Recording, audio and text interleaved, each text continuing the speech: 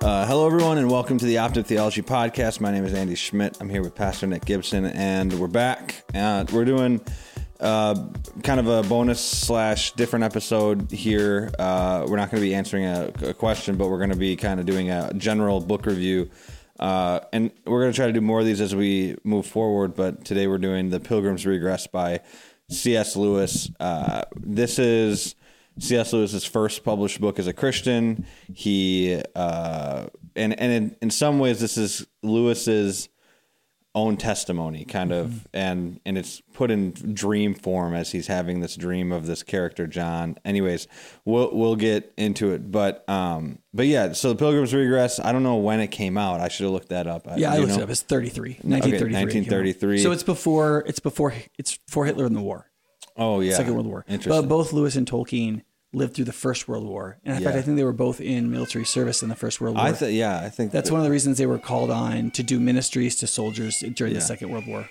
Yeah, if you hear kids yelling in the background, that's Jill Reese's kids. Okay, so but before we get into the book, I guess Nick and I wanted to talk about Optive Network. I mean, on kind of what's been happening with that. We had started it a couple months ago. And then, we put out a lot of articles, and then it's kind of slowed down recently. There's been a lot of stuff that's happened in the last couple months, but I've been looking for, new work. And in that process, I haven't been able to post as much stuff. Mm-hmm. And then we did flip from the Optive Network website to the Substack website. And I did that because I thought that it was just a better platform, and it was easier to post on there. I think it's easier for people to find it. So, there's stuff that you probably wanted to say, though. Yeah, I would characterize it differently than that. So even between the two of us, I think it's a little bit different. So one, I would say you can't preach something you don't try your best to practice. And you and your wife are making a second child. Yes, that's too, yeah. Your wife can't earn all the money because Optive isn't profitable. Yeah, we were. Right? And so you can't ask your wife to make all the money and make a child inside of her, take care of a child while you pursue something that maybe in 3 years, 5 years will be profitable enough to support your family. So we can't say that we believe in families, that people should seek to form families and have children and all that kind of stuff. And then for you to expect your wife to do it. Right. Yeah. So Andy just found himself in a stage of life where you just couldn't, because you were the main worker, you were working all the hours. Like I was trying to do content, but because I do content in my job that pays for my life. So I think it's best to be just honest about that. And Andy and so I think the main issue is I just want to apologize to people who got in and not if you paid a $5 a month membership, hopefully we're still going to give you plenty of content that you'll find that valuable. And we hope that you'll keep sponsoring because we use this money for mics and travel and stuff like that so we can get after guests. And we'd like to keep doing that. We'd like to grow that. So we encourage you to keep going with that. And we think that we've given you, if you get one good thought a month out of our podcast that affect your life positively in your faith, we think that it's worth your $5. So I'm not apologizing to you. People who gave gifts of like $1,000 or more. Yeah. I just want to apologize. We can't conceive. We could not conceive of the conceiving that was going to be done in Andy's marriage and some of the other dynamics here. And so I'll say two things. One is Andy and I have sunk many thousands of our own dollars in this stuff and trying to get the website ready and all that kinds of stuff. Hundreds every month for me. And so, and I put forth thousands of dollars so that we could build this up. So we had our own skin in the game. We didn't just use your money. I hope that makes you feel better. Yeah. And I hope that you see the stuff that we're doing. Like we still own all the equipment, all the cameras, all the mics, all the things that we spent some of that money on to produce content, hopefully at a good quality. However, I do apologize. Like some of you were like, I'm going to give this up front because this thing hopefully is going to go on for a long time, and hopefully it will. Yeah. But right now we think publishing a Substack and then continuing with the podcast, trying to pursue good guests and so on, is a sustainable level for us. It's still unique in the sense that we feel like we're going to produce isn't exactly like something you can find almost anywhere else. Yeah. And we think it's still worth doing. It's engaging and helpful for me in my own growth and what I'm thinking about, and then sharing that with you, I think is helpful. So our plan is to continue with the podcast, continue with Substack, and try to grow that slowly. Yeah. And so we hope that you'll participate in this. We hope that you'll do so financially still, but we want to just be really honest that this was not sustainable for me to live my life sustainably, take care of my children, my wife, and really care for my church, and for Andy to do it as well, given the life stage he was in. Right. Yeah. I was gonna say, it's right now. I'm thinking it's all about like timing and pacing. We're just gonna slow things down. I mean, for the time being, but we have some cool interviews coming up next week. I'm going out to do an interview with Patrick Deneen, who wrote a book called Why Liberalism Failed, and that was on Barack Obama's top 10 reads of 2018. I mean, that was huge, and it's really relevant for Christians. Yeah, because he's a Catholic, and it's that. Yeah, we often think of like. Anyway, I think we're talking about an interview you're going to do, but I actually think that but that's going to be a different podcast. Andy is trying to develop his own podcasting voice as an interviewer. Yeah. And so he's going to be working on some of these guests and interviewing them himself. Maybe like once a month doing like a special interview with someone random. Yeah. But we also have a list of people that we are going to talk to. Yeah. Like we did with Sam, I can't think of his last name right Samuel Gregg. Yeah, Sam Gregg. Sam Crabtree was a year ago. Yeah, We've done a bunch of different ones. Yeah. So anyway, we're moving forward. We are still going to try to produce at least weekly, but sometimes bi-weekly content. Yeah. That is every other week, fortnightly. Yeah. So that's kind of where we are. So for those of you who like gave a good bit of money up front, I apologize that it did not turn quickly and into what we hoped. Right. We did not think sustaining the website was sustainable. Mm-hmm. And it's very expensive. I mean, there's like all these monthly expenses that Andrew and I, and we looked at it. We were like, okay, we got what stuff can we like just strip back to the bare minimum and try to still put out consistent month to month consistently written content, podcasting, and just for more transparency, I stopped working in June to fully pursue this, but we got pregnant. Or Andrea got pregnant, and I can't remember when it was, but she's now through her first trimester or something like that. So she, it was just like now we needed to transition into me getting a job. And it's not wise to go for your dream when you're having multiple children in rapid succession in the first 3 years of your marriage. It's just your kids can't pay the price for this. So our marriage. I mean, it's affected our marriage. Yeah. So we're going to keep going. We're going to do it through the Substack medium. If you have any issue with that, they can email you at Andy@optivenetwork.com. Like if you're like, where's the Substack? I'm not seeing the thing, blah, blah, blah. I'll put a link in the description in this podcast. Go over there and check it out. Yeah. We hope that you'll continue your patronage because we are going to continue to create stuff, and that money, most of the money goes to things like Andy traveling somewhere to interview somebody or something like that. None of us have ever made a dollar from this. No. So anyway, so we just want to give you the background. We wanted to talk about the elephant in the room and make sure that we're being straight with everybody. Yeah. Yep.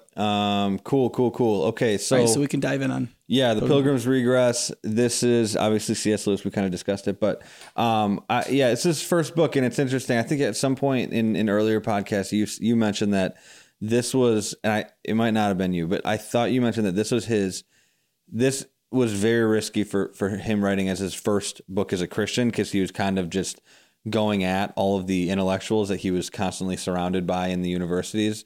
I want to say that some people said this was the reason why he didn't get the level of, because one of the schools, I want to say it was Oxford, where he was up for I think it was the chair of the department at one point. So he was like a tutor and a lecturer or whatever. And it came to the point where he could be the chair of medieval literature. I want to say this is at Oxford, and he was denied the chair. And you think it's because of this? And I think that's probably the reason he ended up at Cambridge, because I think he taught at both. And I want to say Cambridge was later. So anyway, and people credited, because basically everybody in the university was one of the northern men in this book.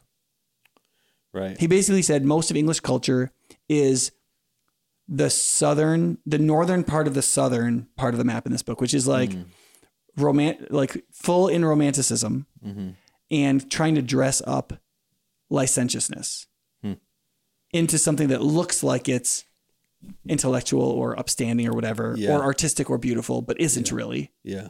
And then most of the academics are these pale men north of the center line who have left true romanticism or beauty for rationality. And they're trying to get the romantic out of the rational, and you can't. That's the three pale men. Right. Okay. The three pale men are the most extreme versions of that until you get to full barbarism or Nazism. Oh, really?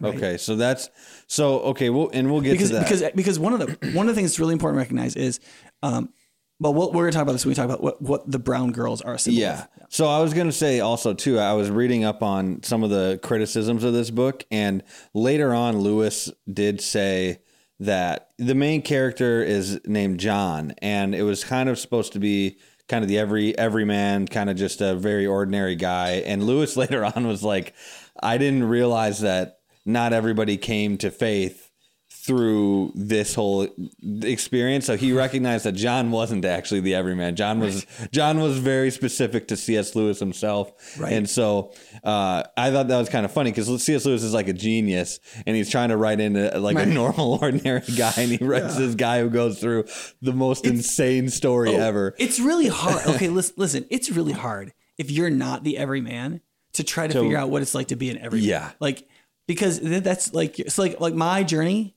spiritually is almost useless to share with people. Yeah. I have to like use what I went through as like as a bunch of symbols. Yeah. Otherwise people are like, what are you talking about? Right. Most people just have. So I really connected with this book. Call. Yeah. Yeah. Okay. Well, if I would have loved to have had this book in college, though I don't know if I would have understood it. Mm-hmm. Lewis has, I think sometimes like Lewis assumes all these trends of thought from the Enlightenment forward and in Romanticism and all these poets and medieval writers and that these people. Like the education assumed in this book is incredible. And that's one of the reasons why like there's a version of this book called the Wade Annotated Edition where there's a lot of like footnotes and like marginal notes. And if you are not versed in Western literature and the thought of Romanticism and it's like if you're younger than 40, get that version. If you've gone to public school in the last 60 years, just get the Wade Annotated Edition, like it'll have a lot of these. Like there's one guy in this, I forget which he is. He has the servant, and anyway, but like he's constantly saying Latin phrases. Yeah, just constantly. Yeah, and Lewis is using that to kind of make fun of this guy because it's an air of deep intellectualism because he's quoting Latin. Yeah. But but there's nothing to the stuff he's saying. And so you can read that and like, I know a lot of Latin phrases, specifically ones in Western literature and in philosophy. And I knew about half of the ones. Oh, really? That. Yeah. Yeah. So, I guess there's a lot there. Also, I want to say clearly by the title of the book, it's a play on Bunyan's Pilgrim's Progress. And this is their, I mean, Pilgrim's Progress. My dad read it to us when we were little, but it's the story of, is it John in that or not? Who's the main character? Christian?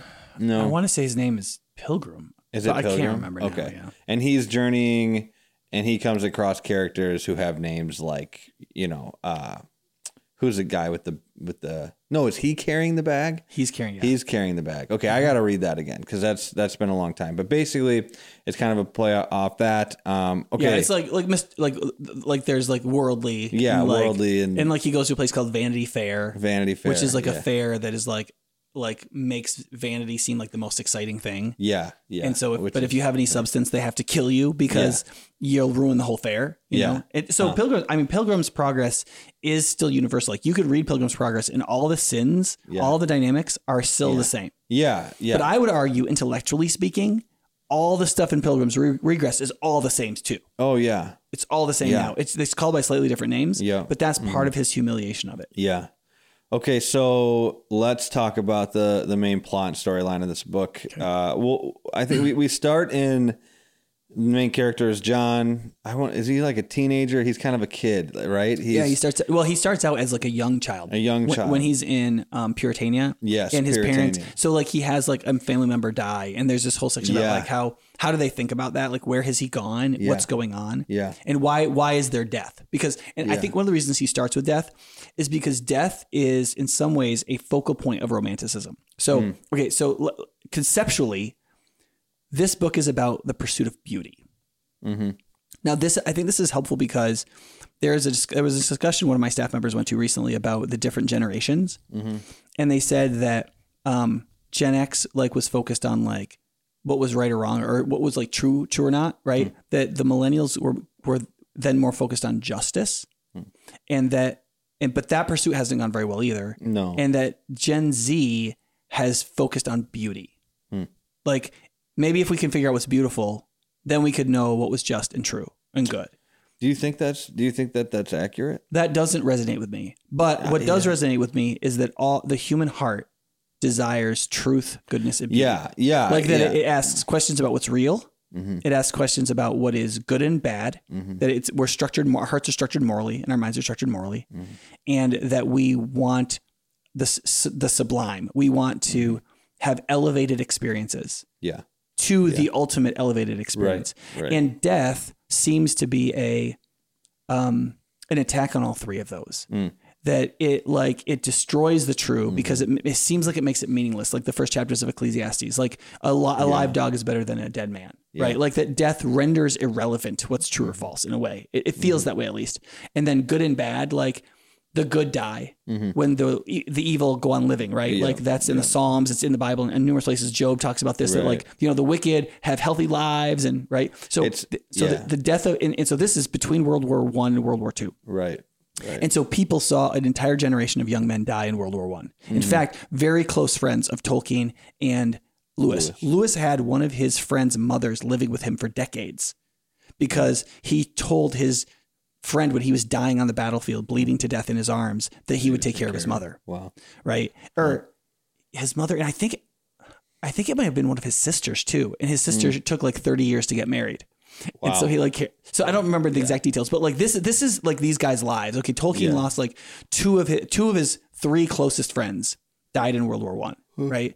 That's covered in the movie about Tolkien. I don't know what movie.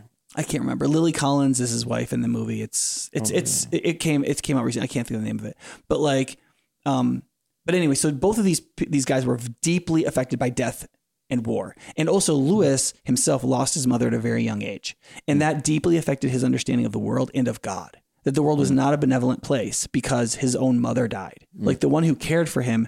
And the mother is is the mother figure for most human beings is the focus of their romantic energy. That is that the woman represents beauty unto justice, unto truth. Whereas the traditional masculine figure, truth unto goodness, unto beauty. And men come together that way. Men and women come together that way. So the mom shows the nurturing heart, the loving heart, care, empathy, like these sorts of like the feeding him from her very body. This like that is like the beauty of belonging and sharing and being loved and being another person's beloved. Those things are wrapped up in this maternal action, right? That a mother offers her child, and then his mother dies. Yeah. Right. Whereas the Tolkien, like he loses his father. He struggles more, I think, ultimately with the concept of fatherlessness, whereas Lewis loses his mother. Yeah. Right. And so in I've England, never heard Lewis talk about his dad though. Did he have a good relationship? I think with his dad was a pretty stern man. Okay. He's a pretty stern Irish man. Yeah. Yeah. Anyway, the point is that so death enters in the scene, and the question is how is death handled? Yeah. And John, the character in the story, lives in Puritania. Yeah. And so basically, they don't really talk about what happens to this guy who dies, other than that he goes over to the mountains because the landlord has evicted him. That's the characterization of death. Your uncle got evicted by the landlord, but the landlord is a very good person. And for context here, they live in Puritania. There's all these rules in Puritania that nobody really understands, and the rules were put in place by what everybody just calls the landlord. The landlord, right? And you don't really know who the landlord is. They're just talking about the landlord. The landlord made this rule. They made the landlord. And we live on his land, and he's very good to let us live here. Yeah, he's very good to let us live here. And that's the explanation for everything. Yes, and in some ways, that is a depiction of English Calvinism. Yeah. Because the idea is because of the sovereignty of God, everything that God said is justified because he's the creator. Yeah. And because he's the creator, everything else about God is justified. Right. So if evil comes into the world and you're like, well, what about all this evil? It's like, well, God created this world. Yeah. You don't even have to exist. You have nothing to say. Right? Which on one level is true. Right. The idea that we even understand what we're talking about is very dubious. Right. But on another level, you can see how when you depict it from the perspective of the child in Puritania, this doesn't make any sense. Yeah. This very good landlord is evicting his uncle. Right. But he's very good. And his uncle may have disobeyed one of the rules, but we don't even know. Well, and he's being evicted. That is why in a life where we're seeking beauty and belonging and love, why do people die? Why does the good landlord let people die? And so you can see that even for the young heart, when you get bad answers and there's no depiction of beauty and how it's pursued and received. Death is an insurmountable thing to overcome. Right. In the question of beauty or what life means. And it drives people to licentiousness, which is why he ends up in the arms of the brown girls. Right. Were these, and before we get to that, I just was going to ask, are these, not all these rules are made by the landlord. Are some of these, or were they all made by the landlord? Because I wonder. He doesn't know. He's just told they are. He just told us. So right? It could be. In his argument, yeah. So Lewis was implicitly arguing is much of this is made up by the Puritanian church. That's what I'm wondering. Yeah. Yeah. And there is no deep connection between what they're really saying about, and what's clear to him is they don't believe what they're saying. Right. Because when he goes to the vicar, right, the priest, because he asks questions, his parents send him to this pastor, right? Yeah. And he depicts the pastor as having a mask that he puts on and takes off. He puts on the mask. He says very important things about God. Yeah. And then he takes it off and asks him silly questions and acts as though the stuff he's going to say when he puts the mask on doesn't even matter. Huh. And so he's saying there are these pastors who basically, like, when they're in the pulpit, or when they're like, quote, speaking for God, they're like very stern and they say things about the landlord. And it feels like they're upholding this weird system that they work for the landlord. Yeah. Right. It's almost like they're the oppressor. And then they take off their formal mask and then they're buddy just like you. And they say, oh, and it basically says there's nothing to all this crap I'm telling you. Yeah. And Lewis is like, that's because how of their character, because they're not. And even their words. Their words, how they're talking. And that's how a lot of pastors are. They actually lose their belief in God, but they believe that religion is still kind of important and they don't know what other work they would do. Yeah. And so they get up in the pulpit or when they talk religiously, they say God stuff. Yeah. And they act like they're supporting, quote, the landlord, because essentially what they believe is a lot of them are like conservative of heart. They're like, our society needs structure. We need to believe in something. Yeah. This is kind of important. Rules are good. And they'll keep you from getting into mischief. And so they act like they're supporting them, but then they don't. It's not really coming out of a deep place in them. And young people especially key in on that, and they realize there's something terribly wrong with Puritania. Now, by the time you get to the end of the book, what you realize is all of the rules in Puritania, what Puritania is doing in form, is all actually true, but there it's corrupt and dead. And therefore it has no beauty. Because it doesn't produce beauty. It produces confusion and kind of a fake sort of mask on, mask off lifestyle. Right. And so the dead man, quote, goes up to the mountain where the landlord lives, but he has no capacity to see the island as the same thing as the mountain as the same thing as the island, which is the depiction of beauty in his mind. The two do not connect. And so he cannot connect what happens in death, our connection to God, what that means in life, why we would have any rules to begin with. None of that connects for him. So he's completely lost in his pursuit of beauty. Right. And so in his romanticism, he first looks to the lowest level of the romantic. Right. Which is basically to what Pascal called lick the earth. Right. Like full licentiousness. Yeah. Right. And that's often what happens when people leave religion is they go, well, if religion isn't true and then its rules aren't true, and it's therefore underlying morality isn't true, then what is? Right. Right? Maybe pleasure is everything. Yeah. And as long as they don't really hurt other people, right, then seeking pleasure is like the biggest thing. Yeah. And that's how the human mind usually goes with this. Right. And I mean, that leads into the next part of the book. And it was. Right. So John begins to explore. He begins to explore. And there's this rule that you can't get. This is like one of the most terrifying parts of the book. I was listening to it on audiobook driving home from somewhere, like the middle of the night. And this is like, this is terrifying. So I think there's like there's a field that he's not supposed to ever pass, or a fence that he's not supposed to ever or a road. I can't remember now. Yeah, a road or and fence. There's like a wood, and he's not supposed to go into the wood. Yeah, and he goes into the wood, and there's a brown girl there. And he, through a series of multiple nights going back to see this girl, he starts having sex with her, right? And then he comes back the next time, and then there's two girls, right? Or isn't there there's little girl, there's children. At some point he comes back, and when he begins to realize he's unsatisfied with the relationship. Yeah. All of a sudden these like dozens of little brown children are coming out of the woodwork. And they're his kids, right? He was, because he had sex with her multiple times. Because she's like, what, did you think that I was infertile?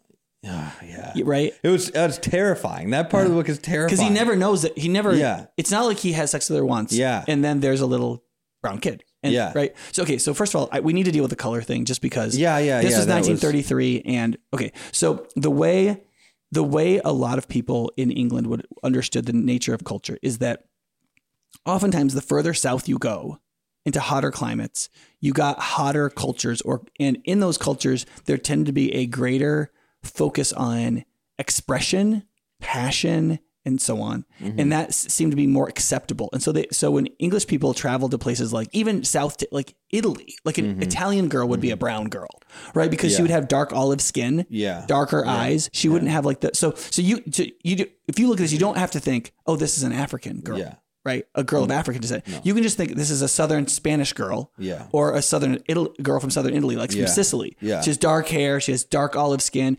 To the like the Danes, like the people from like the northern part of Europe.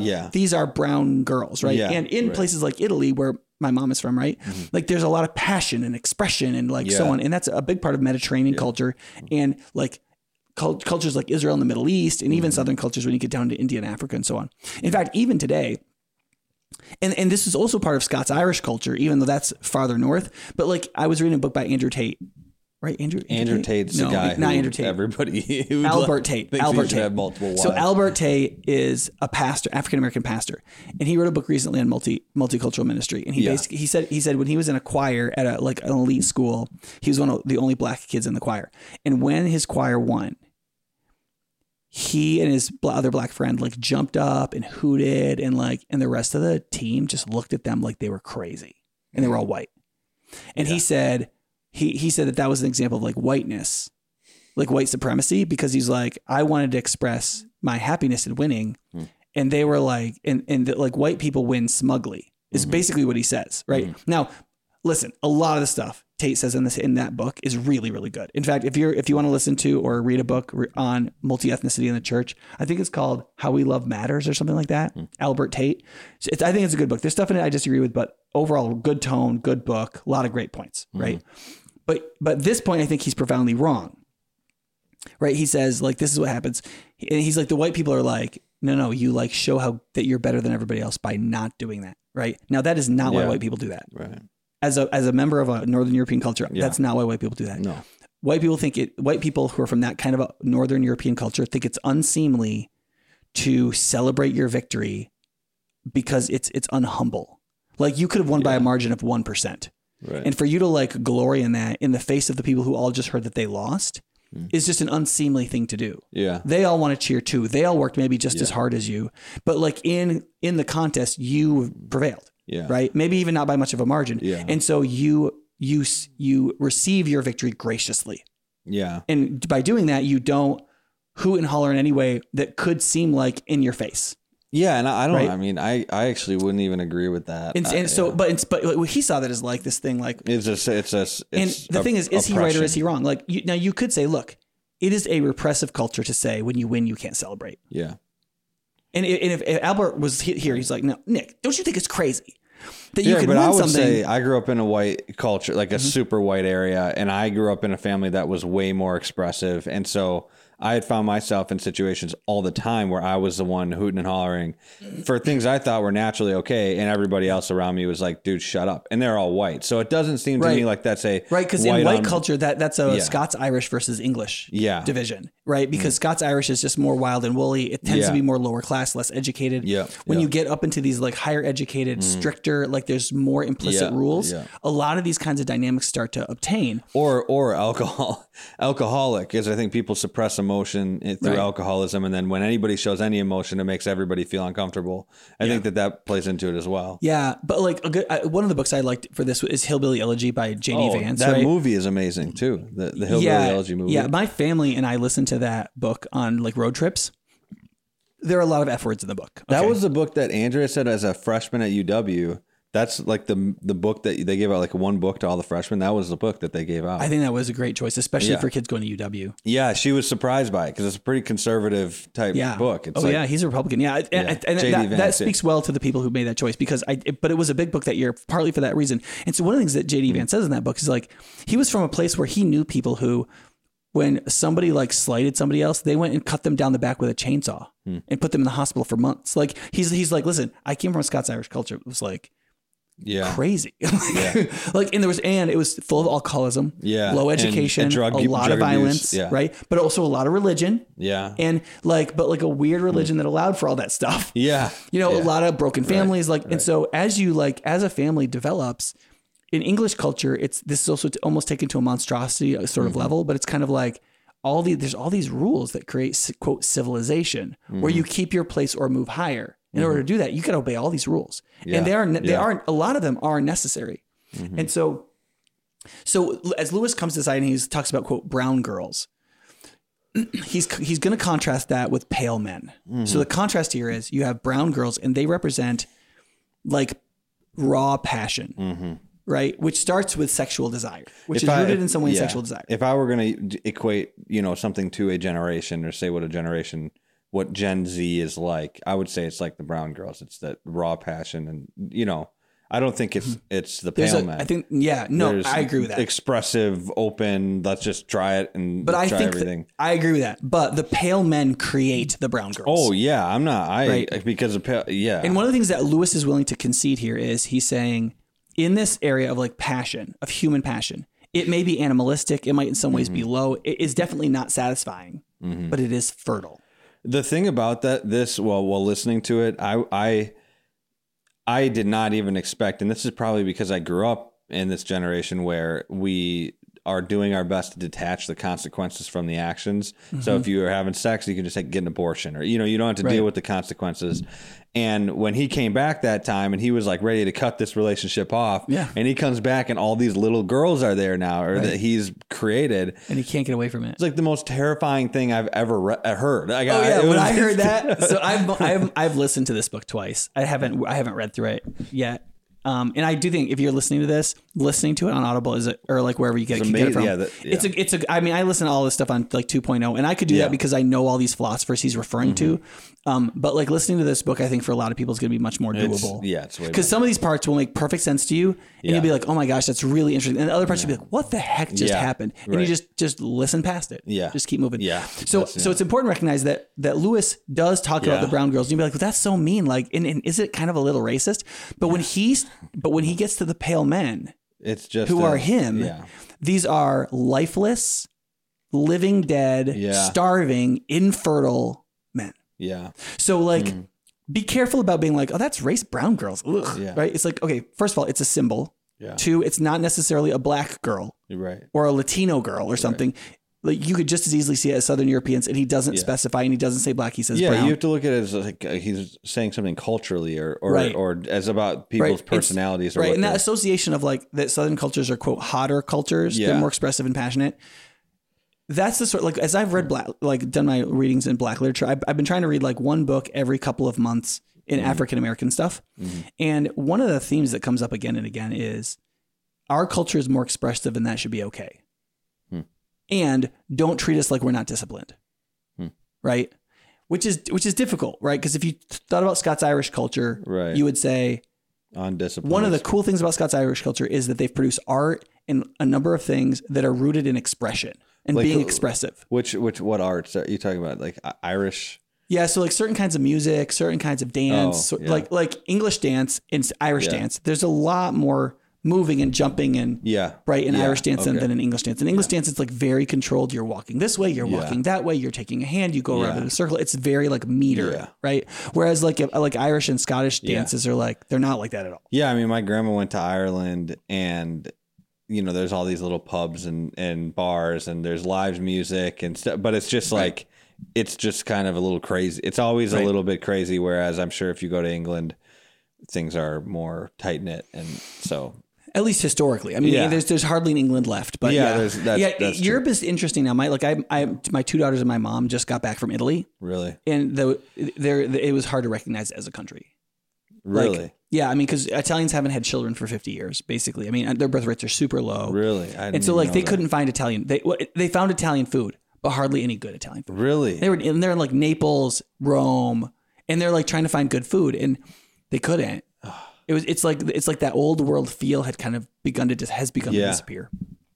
Part of that's globalism, part of that's COVID, part of that's the fact that Italy was the #1 tourist destination this year, and so I'm sure these restaurants were like killing themselves. But my mom was like, something of Italy is gone. Really?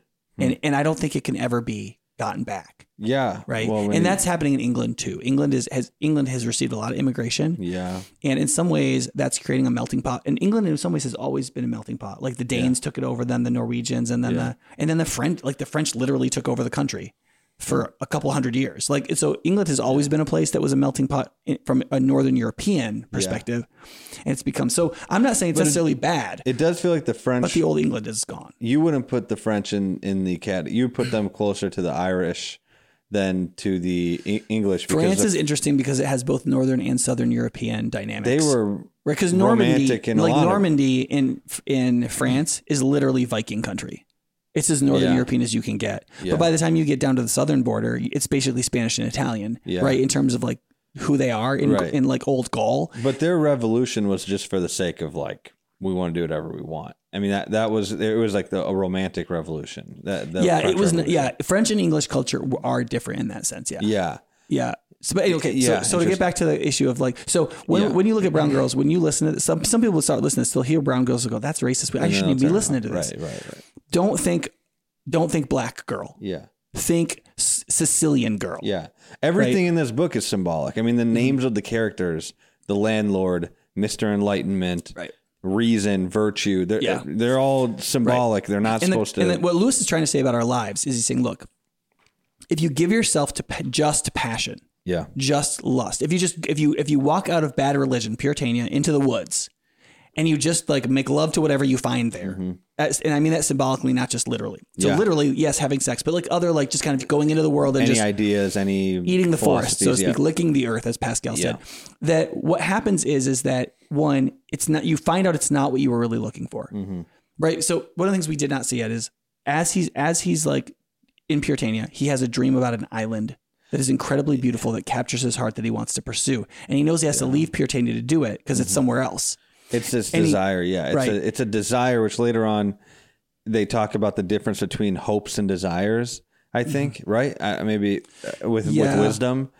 Yeah. And that was very confusing because I think C.S. Lewis's point was, don't crush your desires because your desires are trying to lead you towards something that's actually inherent in you, that you're trying to fulfill something, which I understood that, but I was like, but your desires are also, can get really confused and jacked up. And so I get what he was saying, but there's this island and and what he sees what does he see on the island? I can't remember. Beauty. The island is the personification of beauty, right? Yeah. And so he knows he has to leave Puritania because that beauty is not there. Yeah. Right. So there are a lot of people who like look at legalistic or unreflective or not religion that does not lead to beauty. Yeah. And they go to Puritania. I think it's important to listen to this. Our young people in the church will only really stay and not be prodigal if they find beauty in the church. Yeah, it's fascinating because this is, you would think that the whole deconstruction movement, it feels like a new movement, but this is exactly what this kid was doing. That John grew up in I think a lot of Christians, like he grew up in a more ideological Christian family where the parents are just like, just don't have sex, or just don't, don't get into fights, get good grades, do all these things. And, I grew up in that, and I was like, what? You asked the question, why? And I was in a small evangelical church in a small town, and some would probably say it was a little bit more fundamentalist in certain ways, but they just couldn't answer these questions because a lot of these people just don't have the the theological education to give you thorough answers. But what happens is then, I think C.S. Lewis was spot on. You just start to go, for a lot of guys and a lot of women, it literally is the sex. They prostitute themselves out sexually, which destroys their philosophies and ideologies because they become animalistic and dehumanizing and all these terrible things. Yeah, if you look at the map in the back of the book, right, like different places described as different forms of sensuality. Yeah, so Lewis believes that you'll descend into sensuality, which is essentially the worldview and lifestyle and character formation directly in relationship to the immediate demands of your senses. And for human beings, those strongest desires are for dominance, food, and sex. Yeah, essentially. And so you'll naturally like key in on those things. But what Lewis says is when you do that, what happens is you find this isn't the beauty you were looking for. Yeah. It's very unsatisfying. And it's fertile in all the wrong ways. Yeah, right. It has consequences that you did not expect. Yeah. So Lewis talks about John experiencing that there's lots of little brown girls, right? And then secondly, he can't get away from her. He tries to get away from her and he can't. Like she keeps enticing him and getting in bed with him and enticing him. And he just can't get away from her until he literally leaves that country. And so he abandons her. Yeah. And there's a sense in which does that come back to haunt him? I don't know. Not really. Like Lewis. I mean, he has to make choices as he works through the book, right? And he doesn't know. But like, I think that's really important because at some point, on some level, what we should feel is John abandons the brown girl. And that's what starts this journey. But he abandons this girl, and that.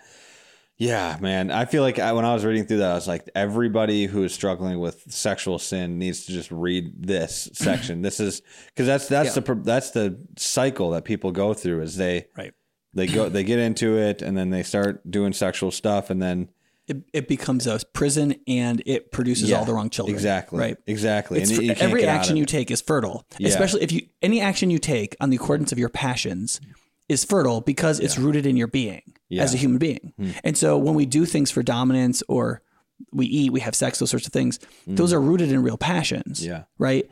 And so if you leave Puritania because nobody can make any sense of your passions, you go and do things that don't make any sense with your passions. Right. Right. And that includes like turning yourself over to sensuality. Yeah. Yeah. So then John becomes unhappy with this. He abandons her. He finally gets free of her.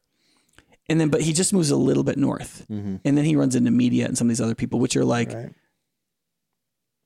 dressed up versions of sensuality. Is it the first person that he runs into is Mr. Enlightenment, right? Maybe that's not the first person, but that was. I think so. The first, to me, the first significant is Mr. Enlightenment, and some of the conversations he's having with these people is like if you could talk to C.S. Lewis, you're like, bro, nobody's thinking this stuff except for you. Well, like Mr. Enlightenment, you're supposed to see that he is superior to sensuality, but that he's dated. Yeah. And his own son, that you meet later in the book, thinks he's an idiot. This is one of the funniest things because he meets Mr. Enlightenment again. And he starts talking to Mr. Enlightenment, but he's a different guy. He's like, we talked earlier, and he's like, no, you talked to my dad, and he's just rips it. Yeah, he's an idiot. He doesn't know anything. And this is one of the things that is true of the modern philosophies. Is the modern philosophies, their children despise them or don't say that they're influenced by them. I thought that was just genius. Yeah. So like a good example of this in our present culture is when people say critical theory doesn't come from Marxism, and you're like. You can say it's a separate thing in that in the lineage of philosophy, it is one of its forebearers is Marxism, and it isn't literally Marxism, but the likeness here of the philosophy and is like very very pronounced. Yeah, and so the younger Enlightenment that he meets later, he thinks he's so different from his father. Yeah, he's only just slightly more sophisticated. Yeah, but his philosophy has all the same bankruptcies. Yeah, yeah. So for people who don't understand, I mean, we've done a podcast on the Enlightenment before, but do you want to break down why in the 1930s and even today, and I feel like the Enlightenment era has died off. In the Enlightenment era was people were pursuing kind of this special knowledge and wisdom outside. You were able to step away from your preconceptions and your upbringing and step outside of that and look at everything objectively. And if you could do that, then you were enlightened or whatever. People don't care about that as much. That seems to be like it's kind of phased out over the past 50 years. It feels like into sort of the sensual, expressive, an individualistic worldview, right? So I think one of the things that Lewis is doing here is he's saying that you have, once you leave the brown girls, right, and you want to be like a more sophisticated person, and you realize that sensuality isn't going to make you happy, then what happens? And I think what he's saying is you go through a transformation where you're looking for beauty, you still don't know anything but sensuality. But you have to make it more sophisticated somehow so that you can say it's not mere sensuality. And I think what Lewis would want to argue is that enlightenment comes in and makes sensuality romanticism, meaning that you dress up your sensuality as though it were great poetry and love. And so this is what happens when he meets Medea and Medea's father, who sings the songs with a harp. So he goes to this place and he meets this woman named Medea. And she's not just a brown girl that just wants to have sex with him. And he's not just unleashing his sensuality, but she speaks of love Some of this stuff is absolutely terrifying. Like I wish my parents would have like sat me down, put a gun to my head and made me read this in high school, because this is like, it is, as I'm reading through it, I'm like, oh my goodness, I've passed in my life, even already have passed by some of these characters, you know, as I'm like, and nobody had any language to define these things. And now Lewis is saying, no, media is this, and Mr. Enlightenment is this, and this is the conversations that you're going to be having with these characters. So media's dad is called Mr. Halfways. Yeah. And so that name obviously refers to like, he hasn't gone the full way. And he's the one who he's like, you can do it like halfway. Yeah. Right. So what he tries to do is instill a concept of beauty in sensuality. He makes sensuality respectable. And so this is so that you can speak of, quote, love, but there's no reality beyond it. So he denies the reality beyond. There is no island. The island, he says in the book, the island is in your hearts. You found it in each other. Yeah, right. Yeah. So it's romantic love as an end in itself between lovers. This stuff is terrifying. I hear this stuff all the time growing up. That's the type of crap that you hear in every movie and everything all the time. Every rom-com, everything, it's all that. And so Mr. Halfway teaches him how to kind of control he goes into his dream of the island with Mr. Halfway's daughter, Media. Right. And they have sex, or they get close to having sex. I don't remember. But it's something very, it's sensual. But yeah, it's the whole feeling is, and so he's like kind of the island used to just be a distant thing that he would look off into in his dream. Mm-hmm. Well, now he's on the island and he's with Media, and it's very, sensual, and he gets kind of, John gets kind of like addicted to going to the island, you know what I mean? He starts to go there a lot. Right. He starts to go there with Media in his mind a lot. And then, right. And then, okay. So let me read quickly, like this contrast between the brown girls and Media. Right. So so when he's getting sick of the brown girl, he says because this girl never has a name. Because sensuality is objectifying of sex, right? You're not having sex with a woman whom you love, who's a person who, like, it's like, it tends to be objectifying. So this is only ever a brown girl, right? Yeah. The girl was still there, and the appearance of her was hateful to John. And he saw that she knew this. And the more she knew it, the more she stared at him, smiling. He looked round and he saw that how small the wood was after all. So he thought he was in this forest finding this girl at first. But now he's like, it was a beggarly strip of trees between the road and a field that he knew well. Nowhere in sight was there anything that he liked at all. Yeah. I shall not come back here, said John. What I wanted is not here. It wasn't you I wanted, you know, right? And so then he leaves her and he meets Media, right? Mm-hmm. And this is what it says about John and Media, right? He says, as they went on and they walked closer, and soon they were walking arm in arm. And then they kissed each other. And after that, they went on their way kissing and talking in slow voices of sad and beautiful things. And the shadow of the wood and the sweetness of the girl and the sleepy sound of the bells reminded John a little bit of the island and a little bit of the brown girls. This is what I've been looking for all my life, said John. Yeah. The brown girls were too gross and the island was too fine. And this is the real thing. Yeah. This is love, said Media with a deep sigh. This is the way to the real island. Right? See, that's this idea that like, and so her father is Mr. Halfways. Yeah. Right. So this is like halfways. Yeah. Right. But what it does is it doesn't root the love in the island. Yeah. The greater truth, the greater beauty. And what Lewis is trying to argue is like, when you say that love, this romantic, affectionate love is the quote real thing, you lose your real quest for beauty. You lose what's really satisfying. You accept a halfway as the whole. Yeah. Yeah, right. The way that Lewis has these characters talking, it's like exactly how, I don't know, marketing and media and like it's how the world is talking to us all the time. This is the real thing. Yeah, this is the real thing. Yeah. You found it. What you were looking for doesn't actually exist, and that stuff was disgusting. But this is the real thing here. Right. John just jumps. He's like, this is what I was looking for, and he just jumps in. I mean, that was. Right, because human beings have a moral sense. Ultimately, they recognize that sensuality is a mistreatment of others. It's bad for them. Ultimately, sensuality will bite you. Yeah. And so the question is, then where do you go? And what worldliness is always saying is, don't go the full way. Don't go the full way to God, right? And don't go the full way to wisdom or reason or virtue. Yeah. Right. And so Mr. Halfways represents this like essentially romanticism, right? It's kind of like we find love in each other. So you're seeking the sublime in the other, right? In a way that is partly sensual and then partly dressed up. Yeah.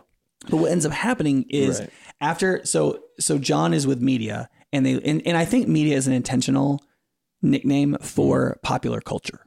Yeah. I think John is under the sway of popular culture. Popular culture is telling him what beauty really is. This thing it calls love and romanticizes, and he gets caught up in its spell, right? So you can see how this is an allegory. People do this all the time. This is super common, right? Yeah. And then, so Mr. Halfways supports media by singing these songs about the island, but then saying, you found the island in each other, right? And so he is romantically with, right? And so then this weird thing happens where media's brother shows up. Yeah. And he says she's a whore. Like he says she's a brown girl. Yeah. She's just a brown girl that's like dressed up and hiding it from you. Huh. And essentially what he's saying, this is like the cynical, worldly person saying, so this is like the guy who started Hustler magazine walking in to this like thing on like romantic love and being like, you're just whores. Yeah. Like you're not better than me. Right. Like what do you think you're doing? And he's right. I mean, and so it reveals that John realizes that media is a brown girl. This is interesting because those are thoughts that I've had growing up where, you look around. So there's this weird thing in high school that people experience where you have high schoolers dating each other, which is weird. And I don't know, it's just weird. So, but they date each other and it doesn't stop. In college, it's the same. People are dating each other, but there's this weird romanticism that they say that they're in love with each other and all this stuff like that. And then somebody else who's just sleeping around, everybody calls that person like a slut or a whore or whatever, But in my head, I was always like, I'm similar to I was similar to the brother who's just like, you guys are doing the same thing. You're just pretending like it's this big romantic love affair, big, huge romantic thing. And it's not. You're still just sleeping around. You both are doing this for your own passions. Right. You don't love each other. You don't know what that even means. And so it happens. And I think that doesn't, you see it a lot in the high school, college years, but it continues through people's lives. And they're the same thing. And like you could tell in the book that John's a little uneasy. Like he kind of knows this isn't, but he wants to believe in it. Like just like you want to believe in romantic love and believe that it's an end in itself. And when the brother Gus Halfways comes in and he says to his sister, "Well, Brownie, you got your tricks again." Yeah. And then she's like, "It's all over." She says, "Our dream is shattered. Our mystery is profaned. Yeah. I would have taught you all the secrets of love, but now they're lost forever. We have to part." Because she makes this big dramatic thing like, oh, Gus ruined it, or these other people ruined it. Yeah. But really, once you see that kind of love, that media, that popular culture, that halfway love is really just a dressed up brown girl, you can't unsee that. Right. And it doesn't mean it has ruined everything. And so it's better for her to run off and be dramatic about it. But like for John, it's like, but then he's like, well, what about Mr. Halfway, the singer, like the philosophy of love and romanticism, the Byron-esque poetry, right? And the brother says, he's been in the pay of the brown girls all his life. What's his name? Mr. Halfway's. Oh, no. The brother's Gus. Gus Halfway. Just Gus. Okay. Yeah. He's been in the pay of the brown girls all his life. He doesn't know it though, the old cucklehead. He calls them muses or the spirit or some rot. In actual fact, he is by profession a pimp. And what Lewis is essentially saying is, most popular artists want to think of themselves as these like deep people who are producing beautiful art and like really like, and what they're producing is licentious bullcrap. Yeah. That's like, it's a way of, so the Babylon Bee did this thing. And one of their things, like one of the guys there pretends he's Satan. Yeah. And he was going through like a bunch of stuff in character as Satan. Yeah. And then one of the jokes is he's like, you remember that song Hallelujah by Leonard Cohen? Isn't it amazing how Christians like act like it's this really deep spiritual song when it's really about sex? Yeah. And it's like, it's funny because it is amazing how many Christians have covered that song or sing it. They're like, oh, I love that song. And it is a very sexualized song. Yeah. It's about romance, but it's very sexualized. It's idolatry. And then it interweaves a bunch of spiritual language as it portrays that sexual, like that kind of sexual licentiousness. Interesting. Huh. And it equates it to like the Holy Spirit. Yeah. It's pretty blasphemous. Yeah. But it's kind of wrapped up in this kind of like deep feeling, sort of artistic feel. Yeah. It's almost like it's like the song Imagine by John Lennon that so many Christians are like, I love that song. Yeah. Like, listen to it. It's a communist manifesto. That's literally it's completely atheist that believes that like believing in nothing will produce everything good. Yeah. It's the most satanic poem ever that to make it in a popular culture that I know of. And people like truly like it. And in fact, I've heard it at Christian funerals.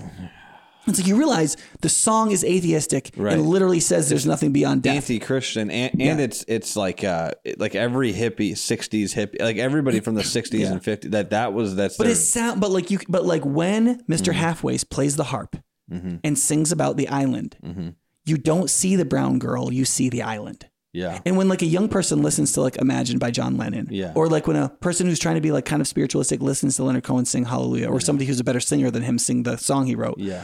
It's kind of like it draws you in. It has a kind of magical feel to it. Yeah. And it makes you feel like the brown girl is more than a brown girl. It makes you feel like the brown girl is the island. Yeah. And that is the incredible deception of media. Right.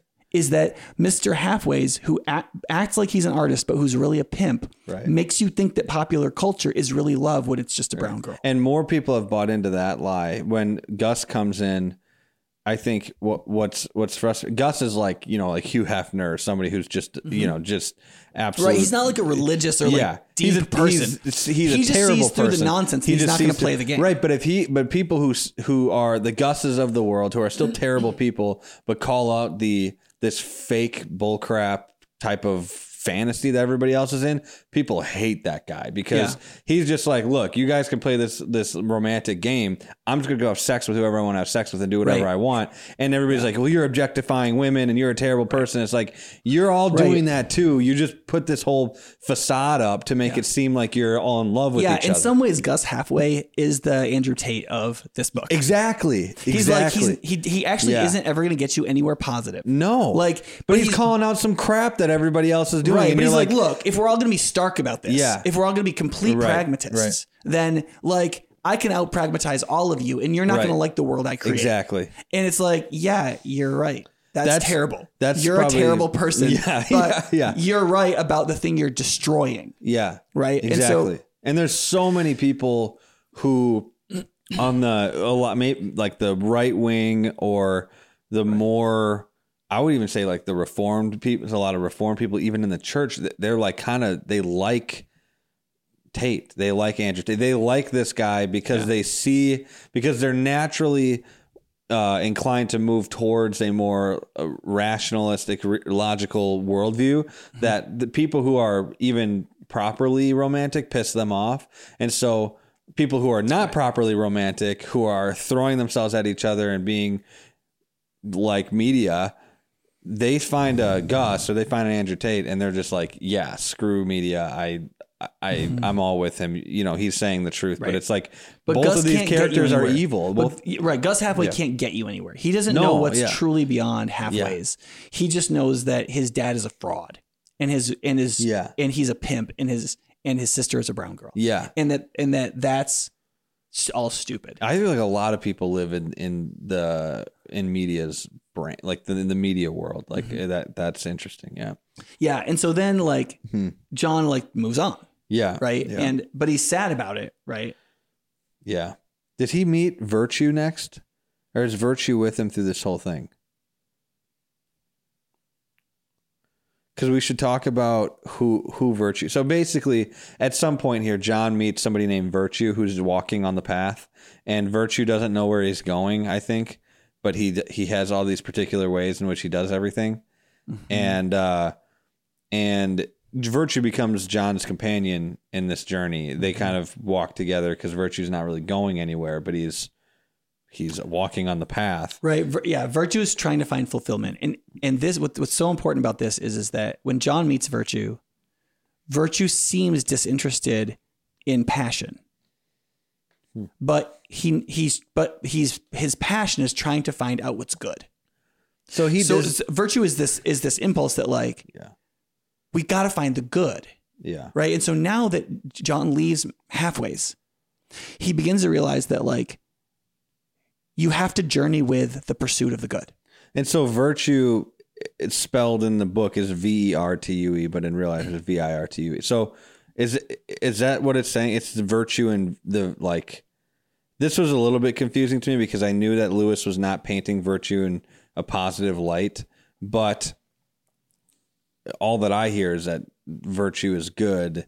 the concept of virtue, doing the right thing. Right. And yet Lewis is saying that that's not going to get you where you want to go. Yeah. Yeah. So Lewis's depiction of wisdom and virtue in this book is very interesting. Right. And wisdom is weird. Yeah. We can talk. Yeah. Right. Because So with virtue, the issue is that John gets to the place where he becomes the companion of the one seeking the good.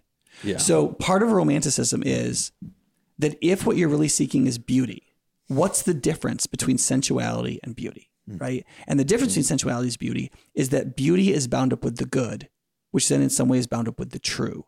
The concept of virtue is that you're seeking the beautiful in line with the good, enlightened by the truth. And once virtue becomes John's companion, he has to seek something more. Like he has to, until he begins to look for what is true and good so that he can find the beautiful. So he enters into like this world of enlightenment where he's seeking to find that, right? And what he finds is never virtue. Yeah. And so as you track virtue's sort of health through this book, and virtue's depression, his health, what you find out is that as you move away from passion into the unpassionate men of the North, virtue does worse and worse and worse until he's depressed, dying, doesn't know where to go, is ready to give up. And so what Lewis is trying to say to English culture, and I think more broadly, is when you detach virtue from passion and you just try to rationalize it, you actually kill virtue. But when virtue isn't filled in by wisdom or something else, it has no direction and doesn't where it's going. It hasn't found the end to its journey.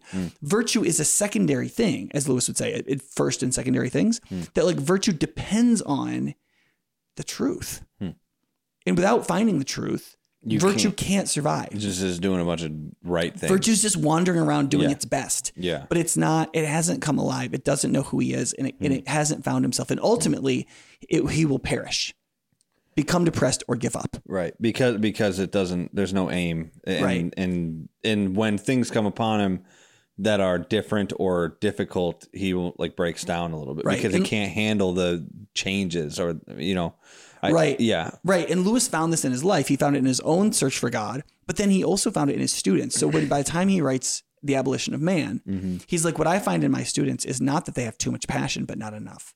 That like they've lost their sense of passion. And because of that, they're not that interested in the good. So you can talk all you want about like, because all the people are like, well, we need to, harness the passion of the young people or it's going to go crazy. He's like, no, there's not enough good passion in these people. Yeah, they have plenty of sensuality. Yeah. Because they still have hormones, but they don't have a desire to see the beautiful. Well, and without that, they have no interest in virtue. And this is, they're deserts, not jungles. You can find this in scripture, obviously in the story, in the Gospels.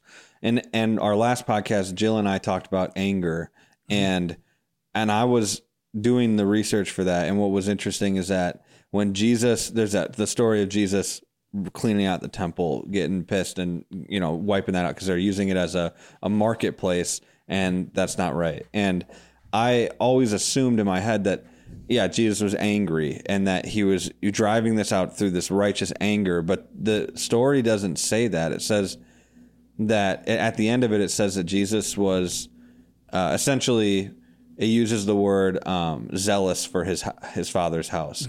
But that zeal and anger aren't necessarily the exact same thing. And I think zealous actions are kind of maybe what Lewis is talking about this passion that's directed towards a true good thing. That, like in that situation, Christ was using his passions, driving it towards something that was purifying and true and good and beautiful, cleaning the temple out, making it back into what it was meant to be. And a lot of young people are angry and pissed, and they then move into sensuality and just drive their passions towards whatever they can have sex with, whoever they can manipulate. Deadening. And it's deadening, Yeah, and then it has all these children you don't want and so on, right? Yeah. And so I think what Lewis is trying, so there's this place in the Bible where Paul says, never be lacking in zeal. Yeah, right. But basically tend to your spiritual fervor in serving the Lord. Right? Yeah. So in one sense, zeal is something you have to tend to. But like that concept of zeal, or like intense passion.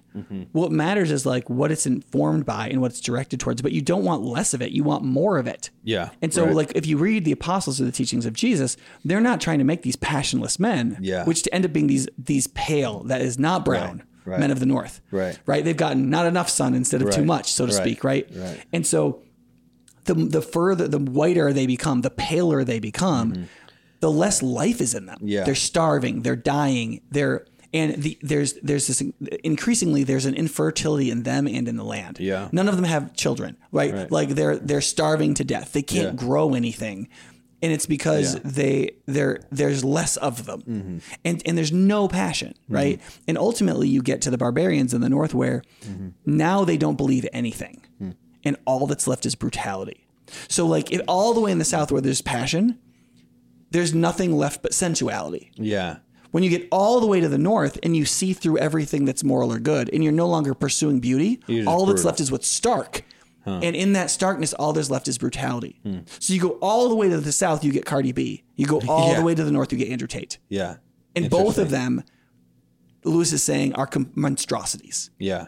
They're like, you do not want to go to either of those places. Yeah, that's you have to cross the chasm. And only Mother Kirk can take you there. And it's as you say that, it's interesting to think about where we're at. And I mean, not just in America, I'd say in the West right now, is that basically the two options that you have, generally speaking, is the Andrew Tate or the Cardi B. There's not many people who are trying to, and I'm not even talking about just outside of the church. A lot of the churches have jumped onto those two ways of, you have the Andrew Tate counterculture. I'm going to, this is, I'm going to be in your face. I'm going to be, but it's not very biblical. Sometimes there's just a lot of, it's brutal. More, you see that brutality coming and it kind of obliterates the beauty of Christianity. And Lewis calls those people dwarves. Yeah. Right. They have not developed correctly. Yeah. They're strong. That's funny. They're strong. Yeah. They're willing to kill, but they haven't grown. They didn't grow tall. Yeah. They've grown stumpy. Yeah. Right. There's like extension and expression of voluptuousness that's just lost them because there's no passion. Right. And then you have on the South in the church in America, I think you have people who grew up in the Puritania and they didn't like that. So then they sold their Christianity out for sensuality and they kind of made a license focused Christianity where you kind of just, we're not going to totally define sins and we're going to kind of like, God is love, and that's the answer to everything. And then, so if you go to the back of the book, Lewis has a map, and in the southern central part of the map is a place called Antinomia, which antinomos is Greek for against, nomos law.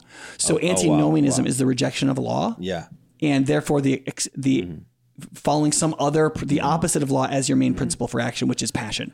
I feel like you would find that in the I feel like no, because it's a rejecting of the law, and so as to give yourself over to passion, your passions. But wouldn't that be the same all the way up to the north with the barbarians? Is that they have rejected law in some ways? There would be your cold passion for power rather than your sensual passion. Because what Lewis is trying to say is that's the quote sensual passions or the passion that is like connected to fertility and embodiedness and beauty. Because the passions in the north have no beauty in them. Yeah. Right. Okay. The passions of the south have no truth in them. So the passions of the north is Nazi Germany.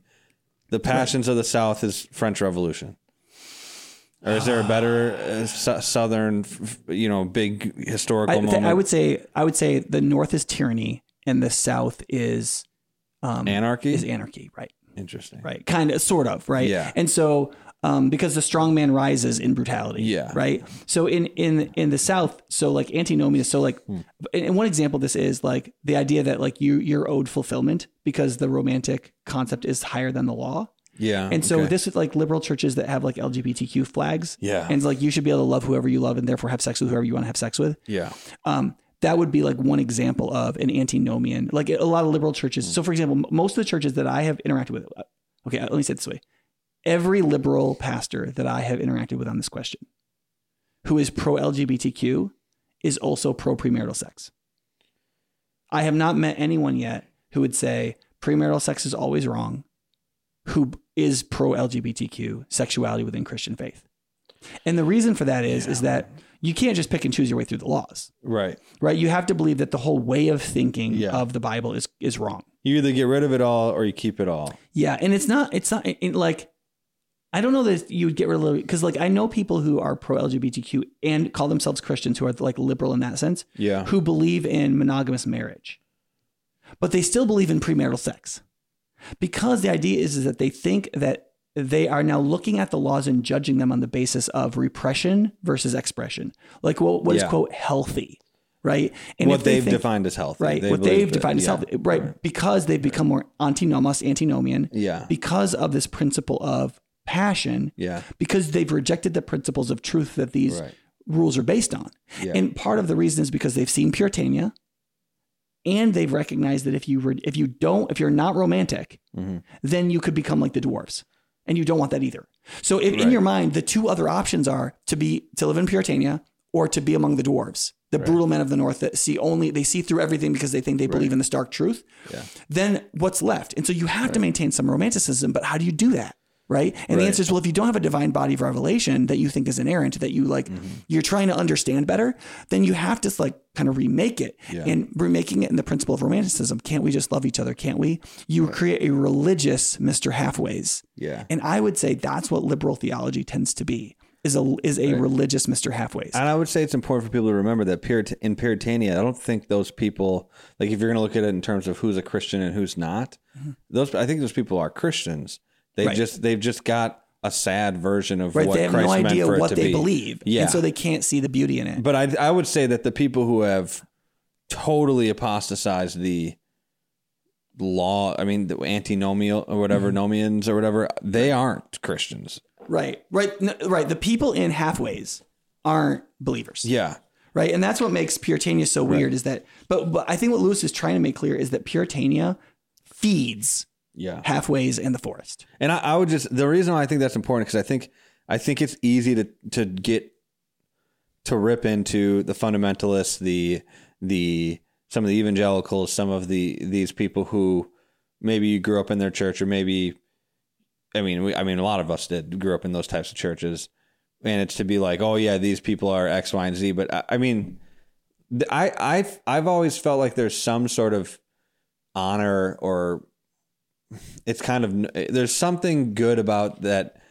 While they're not answering any of these questions and it's causing problems in the way that they do Christianity, they still believe. Like they like, you couldn't get these people to not believe in Jesus. Like you couldn't do it. They just believe. If the minister had just explained the truth to John, John might have been able to understand it and believe, but he did. He does not. He could not show that the landlord was as beautiful as the island, and that in fact the landlord is the island. Yeah. And because of that, because he didn't know. I mean, And what Lewis is critiquing is the church's inability to have a theology of beauty. That like we can stand for the truth and say this is the truth, but oftentimes we're not standing for the whole truth. Yeah, and we have a really bad anthropology, and like we're just saying there are certain truths, i.e., oftentimes rules, that we're standing for, without like having. And so part of romanticism is the desire for understanding. Yeah. How does it all work together? Because it's often the pattern of how it works together and its inner working that makes it beautiful. Yeah. So two things. One, I finished watching a movie last night called Inglourious Bastards. It's one of Quentin Tarantino's films. It's about World War II. You know that one? I've seen parts of it. Yeah. First thing is I don't think I can ever watch a Tarantino. I've tried 3 or 4 of them. Everybody gets blown up and shot up in the most gory, horrific way ever. I can't do it. I like can't watch. Sometimes I think it's worse than like nude sex scenes. It's just too much. I'm not saying it's worse, but it's bad. It's just and so I don't know. But if you want to see I think Tarantino does a good job of showing the brutal men, these Nazi, like the way that he writes them and the way that they are interacting in this movie. They're just dehumanizing, brutal, terrible human beings who just care about power, and they will sell out to get power, and they will sell out to do anything. And that was interesting. And the biggest expression of this in Lewis's time would have been the Russian Republic, right? The USSR. So by this time, you'd already had the Russian Revolution. Yeah, there was already repression of people. Is that Lenin? Taking lands, or is that? Like that. No, and so Lenin goes back to the 19-teens. So that's been going on for a while. Like not a lot of info was getting out to the West, but there was dwarvish behavior already. Yeah. And also I think Lewis would have argued that like Bismarckianism, or the German mentalities of control and development that preceded World War I, would have been dwarvish. Okay. Now, obviously, the Nazis were 10 times more dwarvish. Yeah. Right. But okay, then one of the parallels that I had written in here that I think kind of goes along, and we can take a little detour here before we come back, is the similarities between C.S. Lewis's kind of philosophy of the necessity of a romanticism in Christianity, and then also G.K. Chesterton orthodoxy. I started reading that, and of course Chesterton is making a similar argument on. He creates very quickly in the book right away. He creates a contrast between a very logical, reasonable worldview and how that can lead you to go mad and go crazy, and then Lewis in this book, that's the trench. Yes. Right. So if you think of an axis, right, to go north in Lewis is to go to like more rationality, more starkness, to see through everything, to ultimate brutality, to the doors. Yeah. As you go south, the more interested you are in passion, desire, beauty, those sorts of things. Right. Yeah. And so, but then there's east and west. On the east is the mountains that his dead uncle goes over. It's impassable. Right. And that is the lowest level of sophistication. So the brown girl is there and Puritania is there, right? So the lowest level of religious sophistication is there, and the lowest level of sensual sophistication is there. As you move west, you increase in sophistication. So if you move northwest, you're moving more into rationalism and you're becoming more sophisticated. Yeah. Okay. As you move south into the west, you move more into passion and desire and beauty and more sophistication. So in the southwest is wisdom. Modern art museums, right? No, it's wisdom. No, okay. And then, but as you move to the northwest, you get like these infertile philosophies of extreme enlightenment, right? But both in the south and the north, if you go west to a certain point, and in Lewis, you hit a trench. You basically hit this canyon that is impassable. You can't figure out how to climb down into it. It looks like suicide. Yeah.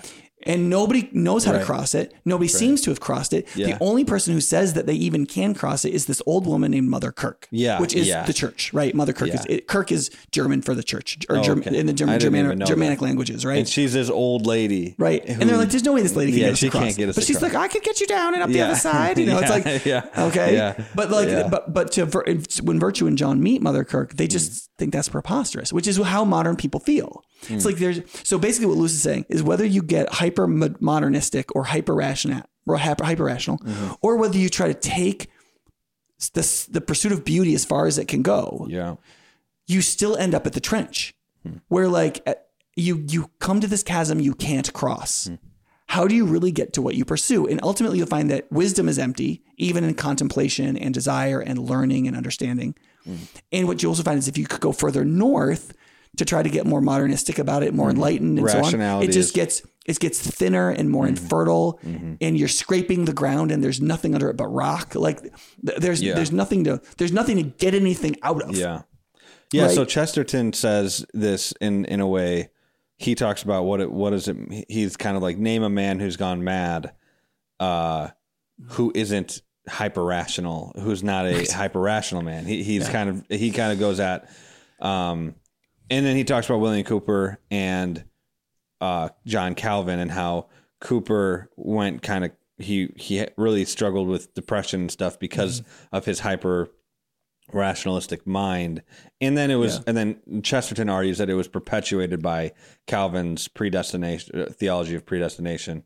And I thought that was, I think that there's certain parallels between C.S. Lewis and G.K. Chesterton. But my question is, Lewis read Chesterton. And yes, there were. That's why we call it sometimes cluster these people together as like the Anglophiles. There's a lot.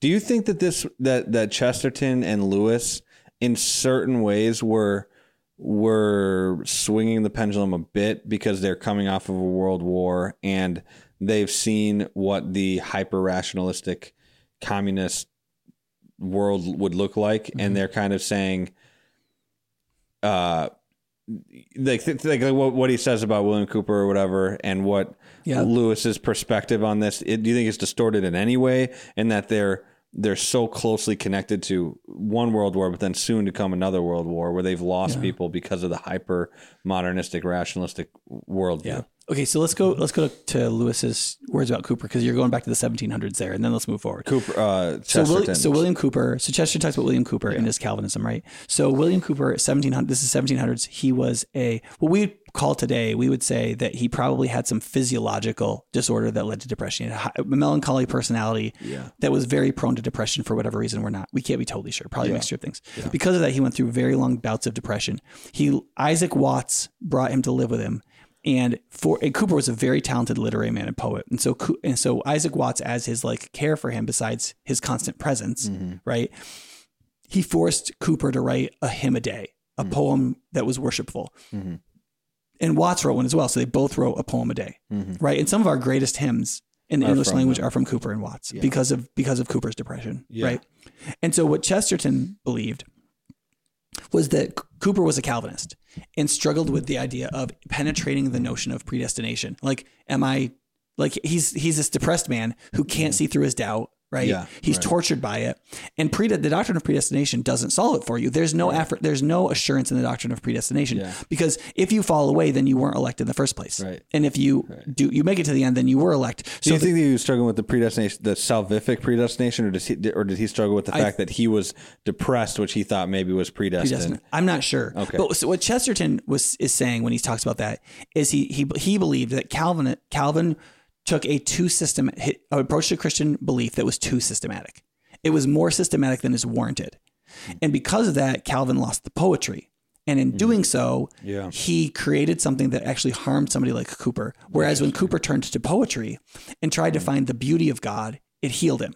Yeah. But when he tried to sort everything out and figure everything out and make it so there were no more any mysteries, right? Because Chesterton would have believed in election or predestination, but he would have said that it was a kind of mystery mixed together with God's holding us responsible in free will.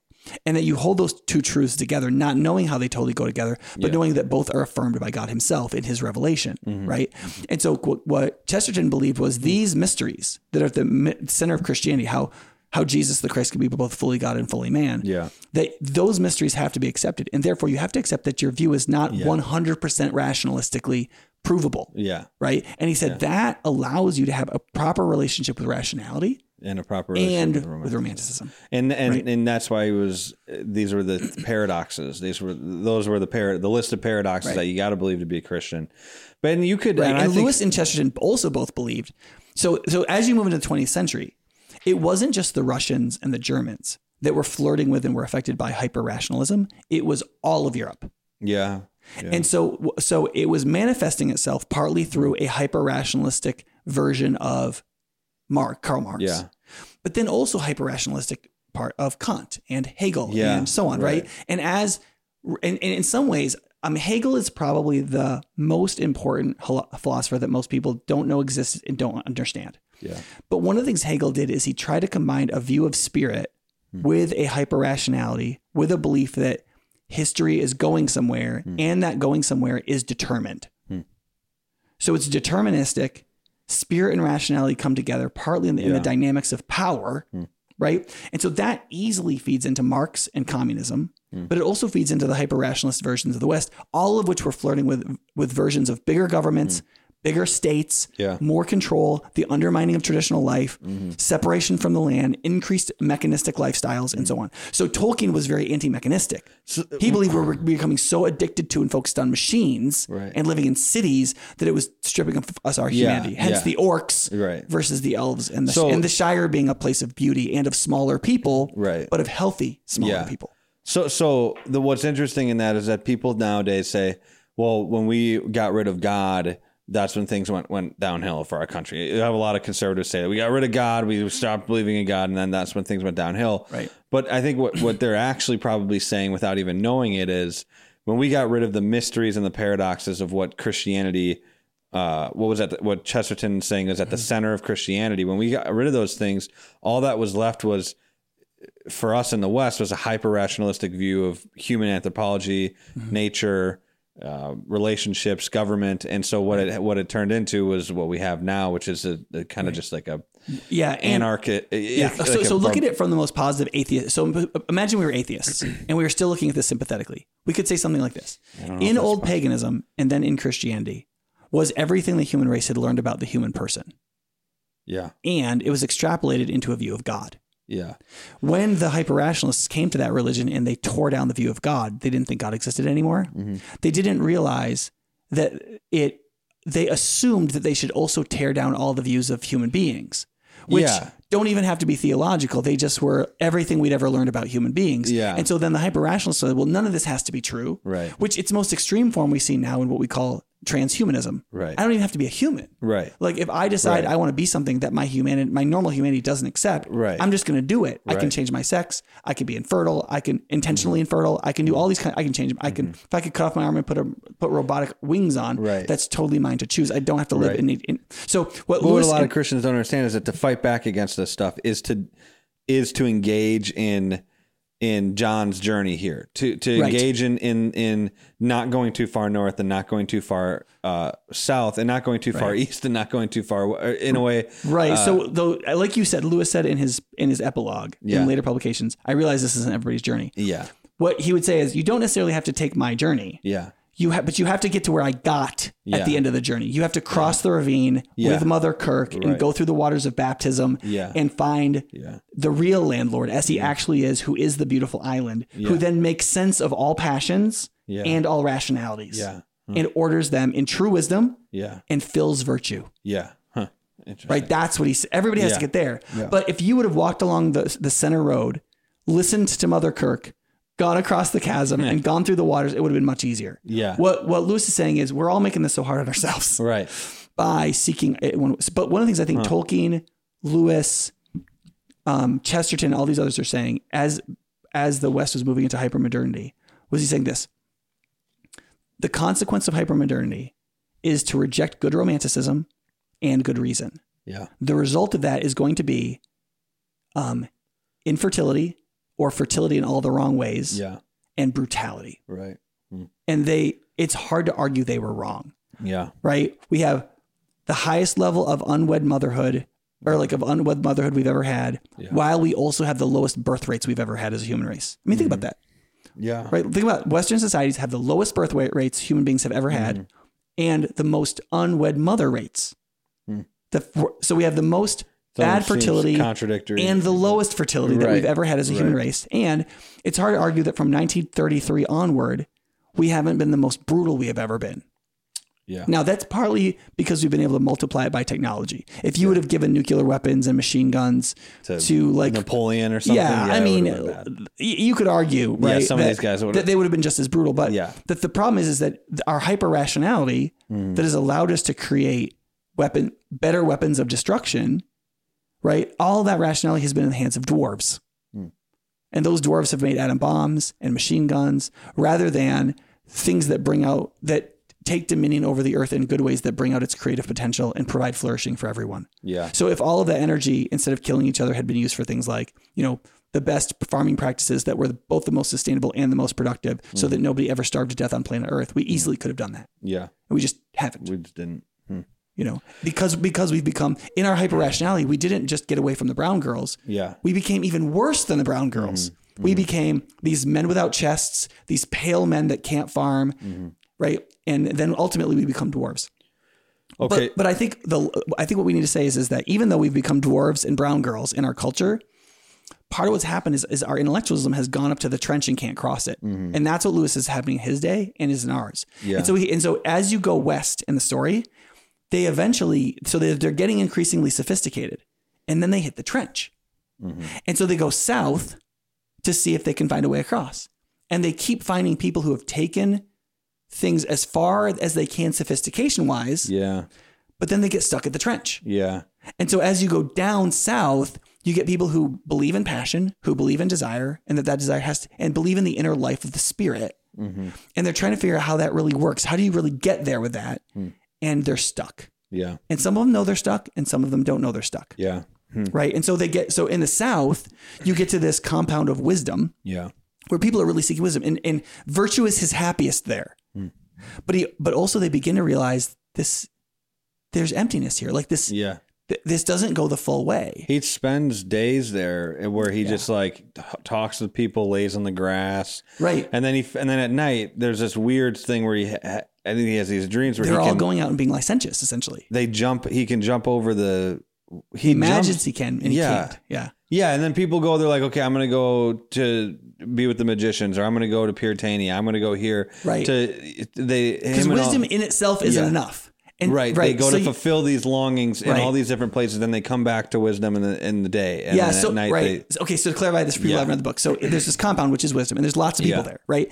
And the man wisdom is dispensing wisdom. Yeah. And during the day, everybody asks like that wisdom is enough. Yeah. But at night, the time of the passions, they all go pursue something else. Yeah. And it starts out with like a dance party in the woods, basically. Yeah. A festival, like something you like fauns and satyrs playing music. This is kind of what you would picture. Yeah. And they're all playing with each other. And they're kind of like, we listen to Father Wisdom during the day, but at night we do this. And then you have like all these other things. So what Lewis is saying is, if you say wisdom is what you're really after, wisdom will get you a functional life philosophy. Yeah. And it'll take you deep enough to kind of like feel okay about things, but you will pursue more. It isn't the island. Right. You have not found it. Right. Your passions or the beauty that you're seeking isn't found in wisdom.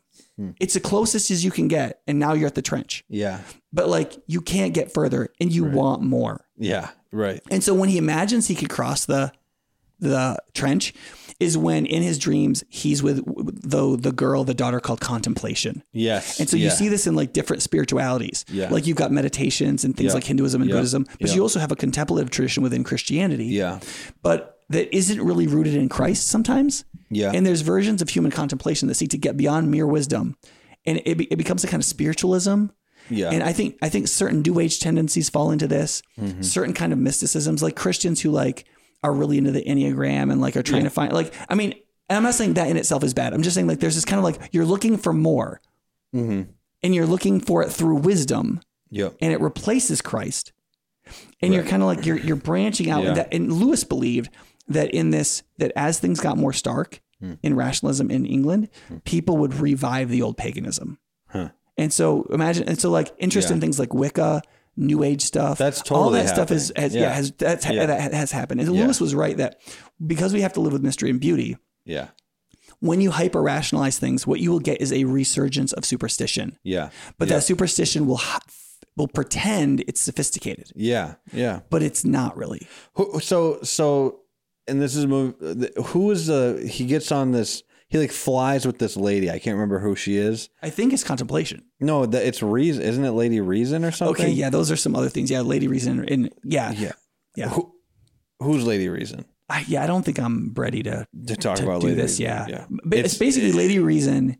I think Lady Reason, not Lady Wisdom, is on the horse. She's on the horse because she comes. He's in this like prison cell, and then he sees these people, but he sees through the people. That is such a really interesting section with the into giant. Their like stomachs, and he sees their organs, and then he goes to this big. Is it a dragon or something? And then Lady Reason comes and just cuts the dragon's head off. No, it's a giant. Yeah, or a giant. Yeah. He cuts the giant's head off, but he sees that whole thing is like you got to read through that like 10 times before you start to understand what it is. Okay, so that is his attack on empiricism.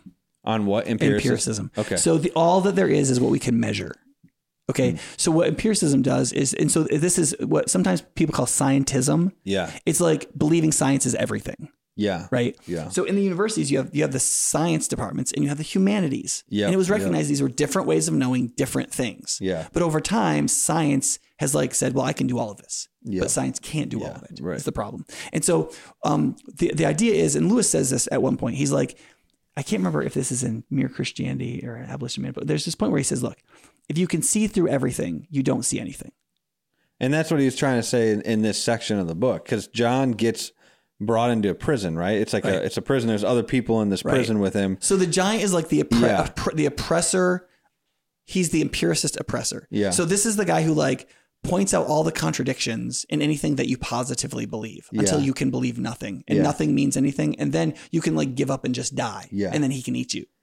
And so one of the ways that he does it is he creates a magic in which you see through everything, which is like what you're talking about. You could see like when the people were fed, you could actually see them chewing the stuff and that you could see them swallow it into their guts. And and what Lewis is trying to say is, you see what the scientific person or the empiricist wants you to believe is, the minute you cut somebody open and it's not like the bright white light of the soul's magic, the minute you see the intestines and the stomach and the pumping heart and the blood, you'll realize that by seeing the things themselves, you see through the philosophy that you believed it. Like if a man is full of guts, he doesn't have a soul. His life doesn't mean anything because he's just this ugly contraption of these things. Yeah. Right. And so what the giant is trying to be is he's the ultra stark person. He's saying he's the empiricist who says, because we can measure these things, they have no further meaning. Right. And the way he does that is he gives these riddles. And he's like, if you can't solve my riddle, then and so when Lady Reason comes, the giant is so confident that he says, I'll give you these riddles. And if you can defeat them, you can defeat me. Yeah. And she does defeat the riddles, and then she cuts off his head. Yes. And so what Lewis is saying is, in his pursuit of beauty, he came across empiricism, and empiricism truly imprisoned him for a while in a way he could not get out. And he was pushed down by this giant that kept giving him riddles in which it felt like he couldn't believe in anything more than just stuff as it starkly is. And he ultimately got out of that prison, not through God, but through reason. Yeah. So he realized it wasn't as rational as it was being portrayed. So did reason, I think reason counterattacked with her own riddles, right? I don't remember. Or no, because it says, well, said reason, try now to answer my third riddle. By what rule do you tell a copy from an original? And the giant muttered and mumbled and could not answer. And reason set spurs in her stallion, and it leaped up on the giant's mossy knees and galloped on his foreleg till she plunged her sword into his heart.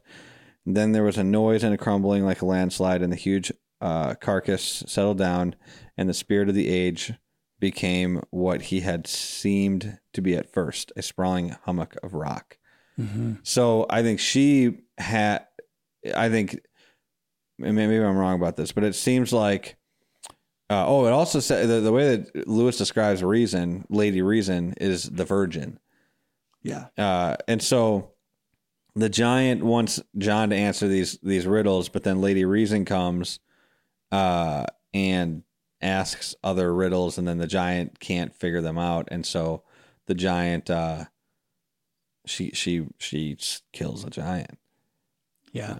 And he's imprisoned by Mr. Enlightenment, right? The second Mr. Enlightenment, I think it is. Yes, Mr. Enlightenment's there, yeah. Yeah. So what Lewis is saying is the spirit of the age was this idea of enlightenment, which we would now call something like empiricism. Okay. Right? It's like scientizing everything. Yeah. And some of this writing, anyway, I don't want to get into Bernard Shaw and some of that stuff, but there was this idea that that starkness was very present. Yeah. It was that was the context that, for example, Orwell wrote Animal Farm, and he wasn't writing about Russia when he wrote that book. He was writing about England.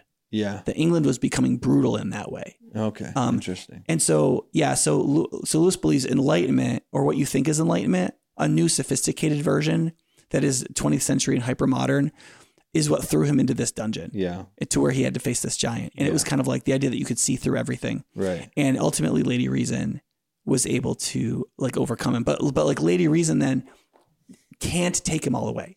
What he wants to do is Lady Reason got me out of the spirit of the age. Yeah. And so maybe I can follow Lady Reason, and maybe virtue can too. Maybe reason can get you there, and you can't. Yeah. It turns out that Lady Reason herself is naive. Yeah. Because she doesn't know wisdom. Yeah. Okay. And she doesn't know the truth. She just knows what makes sense. Is what you're saying really rational? Yeah. Or isn't it? Right. And there's stuff that has the pretense of rationality that isn't rational. Right. And that's stuff she kills. This is on the journey to the canyon or whatever. And that's right. He's moving west. West. And so reason is able to get you past the empiricism, but not all the way to right. Reason can get you to the trench, or to the but it can't get you across. Not across. Right. Yep. Right. And so she keeps riding up and down and back and forth in the midst of all this, doing righteous work. Yeah. Good reason will say you can't live by your passions. Yeah. And you can't be so empirical that you become a dwarf. Yeah. And so reason has a passionate role. Yeah. And a truth-giving role, but reason herself doesn't know the truth. Which is, I guess, what I'm thinking about it right now, it seems like, and there's one of the themes through Tolkien's Lord of the Rings and The Hobbit, is that there's a certain sovereignty. You don't ever hear about God in those stories. You don't the way that we think about Christ and God, they're not interacting with an all powerful God in that, but that there's always some sort of sovereign act, like the thing kind of goes right when it needs to go right for the characters at certain points. And that's kind of what I've heard is that's Tolkien's kind of like there's something behind providence. Yeah. And it's interesting that Lady Reason is going around doing all these things. It feels like that maybe Lewis, he might not be saying this, but something I could take away is that the way that God works out his providence and is that he uses people like Lady Reason or these people who haven't gotten past the canyon or haven't figured out how to make it, to the church and get to the landlord, but that his providence is working out through these people doing the things that they think are right and doing the best that they can to make sure that like what Christians would call common grace, I think, to make sure that things don't all go absolutely horribly wrong. So somebody like Lady Reason is an agent in helping hold back some of the chaos that couldn't come about if she wasn't flying around doing reasonable things, right? I mean, it's in some sense it feels to me like a bit of God's providence working itself out in real time, even though it's not God. I'm trying to think about how to say it, but something like that. Okay. So the way Lewis says, so as you're moving along, right. And once you get past media, right. And you realize that she's a brown girl and he's a pimp, right. Then the new Mr. Enlightenment takes hold of you and starts to teach you how to see through everything. Yeah. And he does it by essentially what Chesterton would have called modern chauvinism. He basically is like, and he like starts telling these etiological myths, like how the turtle got his shell stories about everything that people have believed. So like he says, so John says, after all, it isn't only my island, right? He said, I might go back east and try the mountains, right? So like he's not finding the island. He's like, maybe I'll go back and see if I can find the mountains. Maybe the mountains are where beauty is. Yeah. And then this is Mr. Enlightenment says the mountains don't exist. And John says, how do you know? He says, well, have you ever been there? Have you ever seen them except at night or in the blazing sunrise? Who says this? Wisdom? No, this is the second Mr. Enlightenment. Mr. Enlightenment. Right. And then he says, and so John says, well, no. He says, and then so Enlightenment says, and your ancestors, they must have enjoyed thinking of when their leases were out, that they would go up to the mountain and live in the landlord's castle. It is a more cheerful prospect than going, say, nowhere. Right. So he's like, people just invented the idea of eternal life because so they don't have to deal with the fact that nothing's going to death. Happen. Right. Yeah. And so John's like, well, I suppose so. It's clearly one more of these things that people wish to believe. Yeah. But do we never do anything else? Are there things, are all the things that I see at this moment, they're only because I wish to see them? Yeah. This is like the postmodern crap, right? I mean, that's what it feels like. Well, he says most of them said Sigismund. So that's clearly a reference to Sigmund Freud, right? Most of them, for example, you would like the thing in front of us to be a mountain. And that's why you think it is a mountain. Huh. Why, cried John, what is it? Right. And so you see this idea of like psychologizing everything. Yeah. Everything is just wish fulfillment. The minute and so then you tell stories about why everything that everybody's believed has only ever been their wish fulfillment. Right. So that kind of conceptualization of psychologizing everything makes everything seem like it's transparent. Yeah. Like you can see through it. Yeah. Then this guy turns around and throws him in the dungeon. Yeah. Because the result of buying into that and following enlightenment is you get thrown into the giant's dungeon. And then it says the giant's eyes, it says, but as soon as he looked and he saw the giant, it crushed the heart out of him, right? Because what happens is once you believe that Freudism is right, that kind of psychologizing, all of a sudden you are crushed by the idea that nothing means anything. Yeah. Nothing means anything. Right. And everything becomes objectified and abstract. Right. There's subjective meaning, but that's all ascribed, which means it's made up. Right. And so you're not bound by anything. You're not called to anything. There's no inherent direction. There's no inherent meaning. Everything is just made up. Depressing way to live. Right. And some people say, well, it leaves you free to give subjective meaning to the things you want to, but it's kind of like, but also torturing a baby and eating ice cream are equal pleasures then because it's literally all subjective. Right. And there's limitations. There are limitations to that, and that there's limitations in the natural world. You can't go and you can't fly. Like there's things that you can't do still. Right. And there's limitations. No matter how bad you want your subjective perspective to be the objective reality, it just can't at certain points. Right. And so once you get into that psychological loop of seeing through everything, you begin to be under the rule of the giant. Right. So you begin to become in a mental prison where you begin to see through everything because you've just been taught to do it and you can't stop doing it. Yeah. And you don't know how to get out of this. So it says that the giant's eyes, it crushed his heart out of him. And even as he looked, the giant began to open his eyes.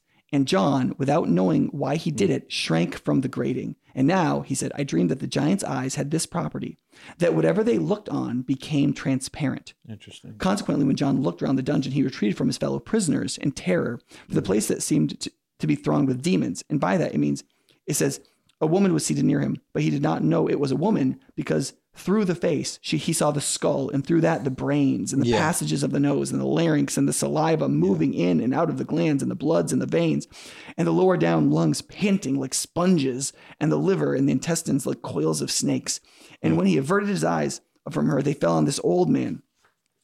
And this was even worse, for the old man had a cancer. And when John sat down and drooped his head, not to see the horrors, he saw only the workings of his own innards. Yeah. And so like, there's a sense in which now this giant, which is like the spirit of the age that has told you to see through everything and believe in nothing, is dehumanizing the people around you by like shrinking them to their constituent parts and causing you to see through everything.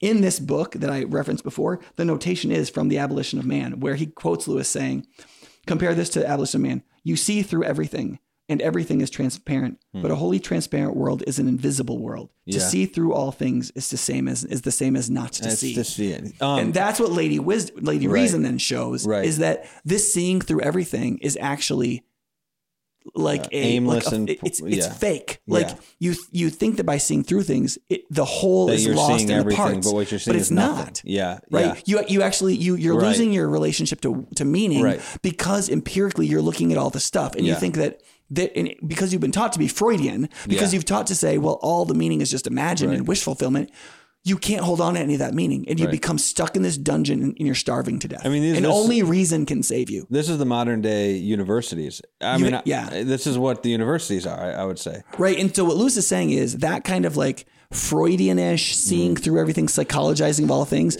presents itself as enlightenment. Yeah. But it's actually devoid of a reason. And then what happens, I think what happens with people who are in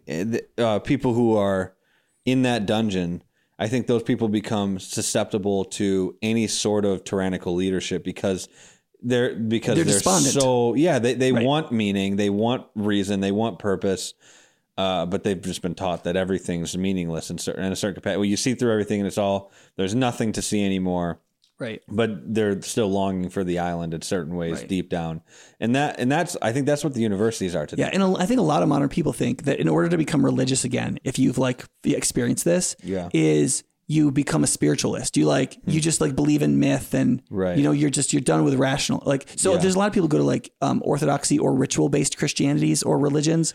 And they're like, I'm done with rationalism, meaning I'm done with trying to like reason out my faith, because that just leaves me with this giant, basically. So very smart people sometimes will move all the way to Eastern Orthodoxy because what they like about it is it's mysticism. Yes, right. That you can bypass this. And what Lewis says, the way to bypass this is not less reason. Right. It's more. Right. It's that this isn't reasonable. Right. It's not like some spiritual figure. Like reason is a spiritual figure in a way, but it's not like some spirit of rationality doesn't matter. Yeah. Now, to be fair, when some of these Eastern Orthodox people go in that direction, they don't say if they know what they mean. Yeah.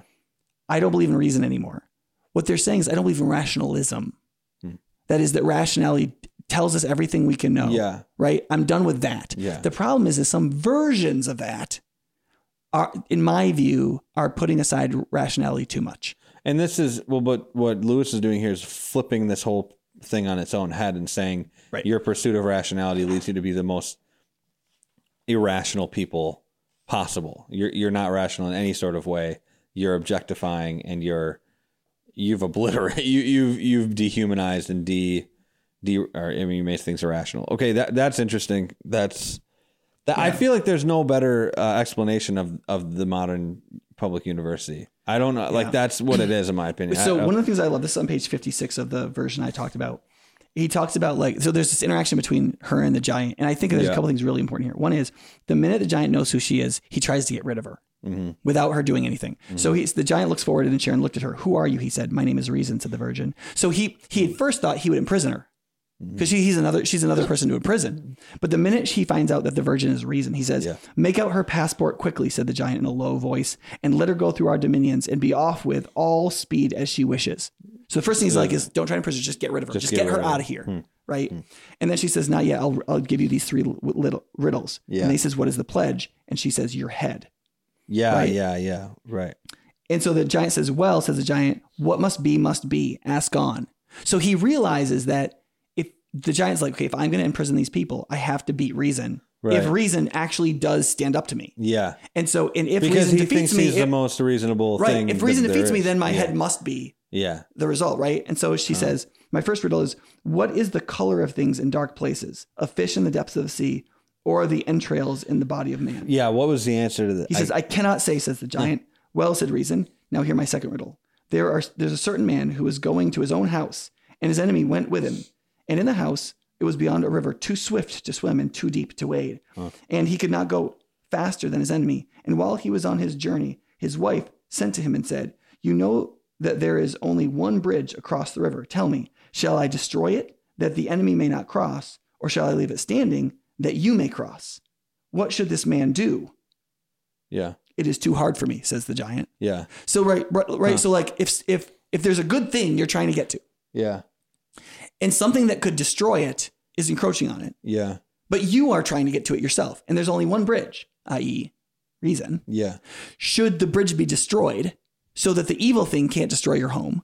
Or must you leave the bridge and she must fight on the bridge or whatever so that you can get to your home? Yeah. Or do you have to just endanger your home? Yeah. Right. And the right answer is you must endanger your home. Huh. And you must fight and travel against the enemy and maybe fight it at your home. Yeah. But if you destroy the bridge, yes, you protect the home, but you can never be part of it. And you see, if in our rationalities, we destroy the bridge to God, right, so that beauty can be maintained. Yeah. We can never get there. Right. Because in destroying the bridge, we've cut off our way to get to beauty. Yeah. And so now we can't be romantic in the proper sense. We can't be beautiful. Our lives can't be filled with meaning, though we think we've saved meaning by destroying this bridge. That's the Puritan. That's the Puritanian way, right? That's the fundamentalist perspective. No, he's saying that is the fake rationalism of the pale men of the North. That's all their ways of trying to save meaning and purpose and morality and virtue and so on are ways in which you cut off the human being's capacity to live in them. Yes, but I'm looking at it. And so you kill the thing you try to save. It's therefore it's not rational. Yeah, right. And that's the secular. But I'm in the church. Couldn't you say that would be like the Puritanian in the sense that what they're trying to protect is all the true good things about Christianity, but they break down all of these bridges and isolate themselves from what could be they break themselves down and isolate themselves from the world. Right. But part of what they break themselves and isolate themselves from is a good romanticism and because of what they're trying to protect, but then they can't ever get to that because they can never see that too. Yeah. But the giant, the reason why that's not the church. I'm not talking right. The giant's so I don't think Lewis would have said that because I think where he puts Puritania, he puts it in a place that's intentionally unsophisticated. Yeah, it's not sophisticated. Okay. Holds a pretense to, like, the spirit of the age is what the giant is, right? Yeah. So we literally know what the giant is. He's named Spirit of the Age. Yeah. And reason is saying this is a pretension to reason. Yeah. But it is just the spirit of the age. So when she kills the giant, he just becomes a heap of rocks again. There was never anything there. Yeah. Right. Yeah. It was our belief that there was something that was there that gave the giant life power. And then caused the thing we imagined him to be to see through everything. Yeah. Once we believe Freudianism is right and you can psychologize everything, then we imagine his eyes looking at everything that we believe in and turning it into like guts and nothing, right? Some stuff that we quote see through and can't believe in the meaning of. The minute the minute reason cuts off his head and we realize the spirit of the age is wrong, we are free. And those gazing eyes don't force our face into the seeing of the guts of everything, and we can receive them as what they are, whole human beings that have meaning and purpose and value and so on. What's the answer to the first riddle that she asks? What's the deep down in the what color is it if it's deep down? Right, the giant is admitting, the spirit of the age is saying that what he doesn't see, he doesn't really know. Yeah, yeah. And you see, that's different than the Freud person who put him in the dungeon, who pretended that the thing that he didn't see, he could know wasn't there. And one of the fallacies of rationalism is the belief that like what you can't see, there's nothing to and it isn't there. That's one of the biggest problems with empiricism. Yeah. And scientism is if science can't quote measure it, then it doesn't you're exist. supposed to like behave like it's not there, or you can't know it, or you shouldn't even want to know it. Right? Yeah, I would say that's the biggest irony in evolution, because they can't see it, but they believe it's so strong because I think it's a longing for the meaning and purpose that they have totally obliterated and getting rid of a religious perspective of our origin. Maybe. Yeah, maybe. I mean, I would say that, so there were certain philosophies in this time period that were coming out of evolutionary theory. Yeah. That if humans evolved, then they're nothing but blood and guts and sinus passages and so on, right? Yeah. And so in that sense, there is a way in which, and so what Lady Reason would say, because I think Lewis believed in evolution, for example. I think what Lady Reason would say is if a human being took 2 billion years to come about rather than 10 minutes, why would the moral value be any different of that human being? If God allowed a human being to be created through natural processes, but then came to consciousness and an understanding of the good, why should that person say there is no good or no beauty that they've perceived even in their evolved state? No, because they evolved. No, I'm fine with that. I think that would be the riddle, and Lady Reason would cut off the head of that giant. So I think what Lewis would go against is if evolutionary theory causes you to reject other things. So like evolutionary theory in some ways function the same way Mr. Freud does. Yeah. Mr. Freud assumes that you can psychologize everything, so there's nothing to everything. Yeah. Similarly, there's modern people who think that anything that evolved can't be objective because it came here by evolution rather than by like the dictate of God himself. And so, for example, if human morality evolved, then human morality is just a figment of our neurology that came from our evolution, from our herding, the way we herded ourselves in the past, and is embedded in survival mechanisms that we should be able to transcend, or at least are not objective, right? And so what Lewis is saying is, it is the belief of one of those things from the other. So Lewis would say the young Earth creationist is acting like the giant. That like if you believe that if evolution is true, then there's no morality in the world. He'd say, no, that's the same Freudianism. That's that same giantism. It's false enlightenment. It's the belief that the one should come from the other. What Lady Reason would say, the two don't even have to be related. Why would they be related? Well, what I'm wondering is that the empiricism that he's attacking, the scientism or whatever that you talked about to me, the irony is found in that there is some truth to the fact that if you want to do good science, you have to do it with things that you can see something. Yeah. Right, you have to deal with the things that you can objectively see and do tests on that. Correct. And what I'm trying to say is that in evolution, you can't do that. You can't go back in time. You can't see, there's no, there's no like transitionary fossils. You just can't see some of this stuff. And so what I think happens in the same way that we can't see creation from a 7-day perspective, that what happens with the evolutionists is that they try to say that they're doing empirical scientific, I don't know that's an empirical scientific method. And what they're doing though is actually they're just creating an origin story to help them have an understanding for what their purpose and meaning is, because that's not empirical. Nothing about what they're doing is empirical. They're creating, they can't prove anything that they're saying.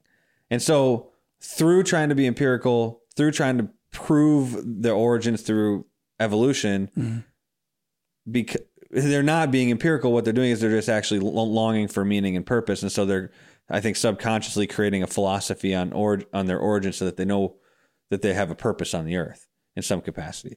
Like, I don't think you can't, nobody can tell me that it's reasonable to believe in evolution.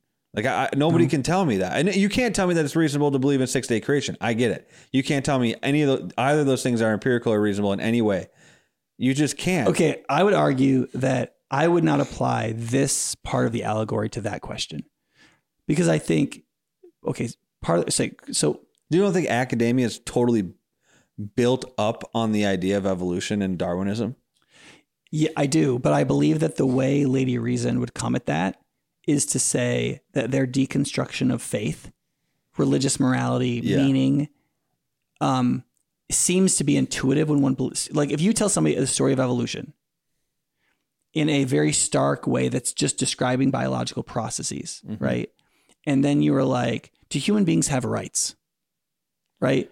Like you could imagine that like a person who's like taught to look at things in that like developmentally, like, and you talk about nature red in tooth and claw and how like all this stuff dies and is eaten and blah, blah, blah. Yeah. You might get to where like Thomas Hobbes was like life is like brutish, short, violent, right? Well, this was confusing, and you might think that that's the way of the world because the founders they wrote, and a lot of them were I don't want to say evolutionists, but they were founders of the United States, you mean? Yeah, they were. The evolution didn't come along until after them, but they were children of the Enlightenment, deistic. But it was always weird to me. And by a lot, mainly we mean the most famous ones. Yeah. Most of the men and women who were considered founding fathers, who were representatives from the states, were much more religious in a historical sense than the most famous ones. The famous ones. And what was weird is that they wrote that all human beings all have inalienable rights that are given by God, but they don't.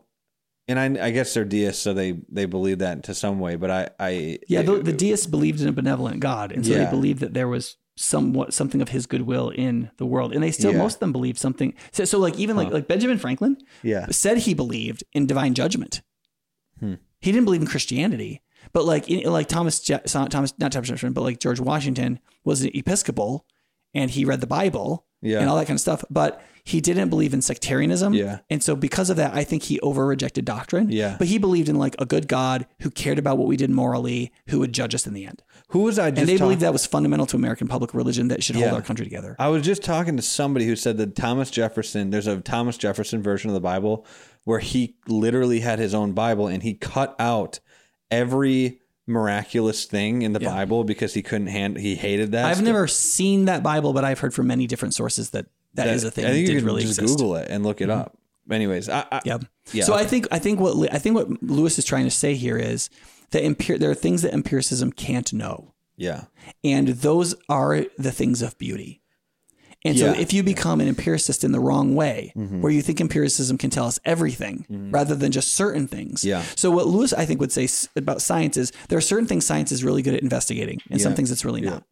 And so when you come to the question of evolution, I do think that science has the right to investigate origins and to marshal what evidence it can to figure out what theory it favors. And what is the case, I think, also too, is that it has to do it not just in a experimental empiricist way, it has to do it in a historical empiricist way. And history has a lot of these gap problems that you're referencing. But I don't think that makes it unscientific, because history is trying to be a science. It's trying to say, just based on the samples that we have from a really big history, we're trying to piece together what we think happened. You're saying the study of history is that? Yes. An evolutionary theory the evolutionary theory of history is technically a historical theory, but they don't teach it like that. I mean, they teach it as a scientific fact, as an empirical, like a doctrine because of reality. They believe they have sufficient, because secular folks often, or believers in evolution, believe they have sufficient evidence to believe that historically is what happened. Right. They believe that its processes should be assumed in how we decide what we research in the present. Right, but it's just but there are things historically that we don't necessarily have lots of data for that we believe are true in the past. Right? I just feel like those things, I would bet there's much more evidence for that than there is for evolution. I think evolution is making up for the lack of meaning and purpose in people's lives who want to reject Christianity. Yeah. Or not Christianity. They want to reject any sort of religious. So I think one of the areas where this seems to matter the most is, how do we talk about good and evil in the modern world? And what I find is that when a lot of people talk about good and evil in the modern world, they feel like if they can't root it in something evolutionarily, they can't talk about it. So Jonathan Haidt's book, The Righteous Mind, he explains all of human conceptions of good and evil from an evolutionary perspective, which in some ways you're like, okay, that could be helpful if we've evolved, because what that means is that we can understand why we have these like internal responses to certain moral conceptions, right? But the problem is that what it also means is that those moral conceptions may have no metaphysical existence at all. Yeah. Which means they may not matter. So we're only talking about how human beings behave, not what's true. Right. Right. And so if you say, wait a second, I think that I should be treated with dignity. Yeah. You're like, well, it turns out human beings are the sort of organisms that have evolved to talk about something like dignity, but that doesn't mean dignity exists. It doesn't mean you have dignity. Right.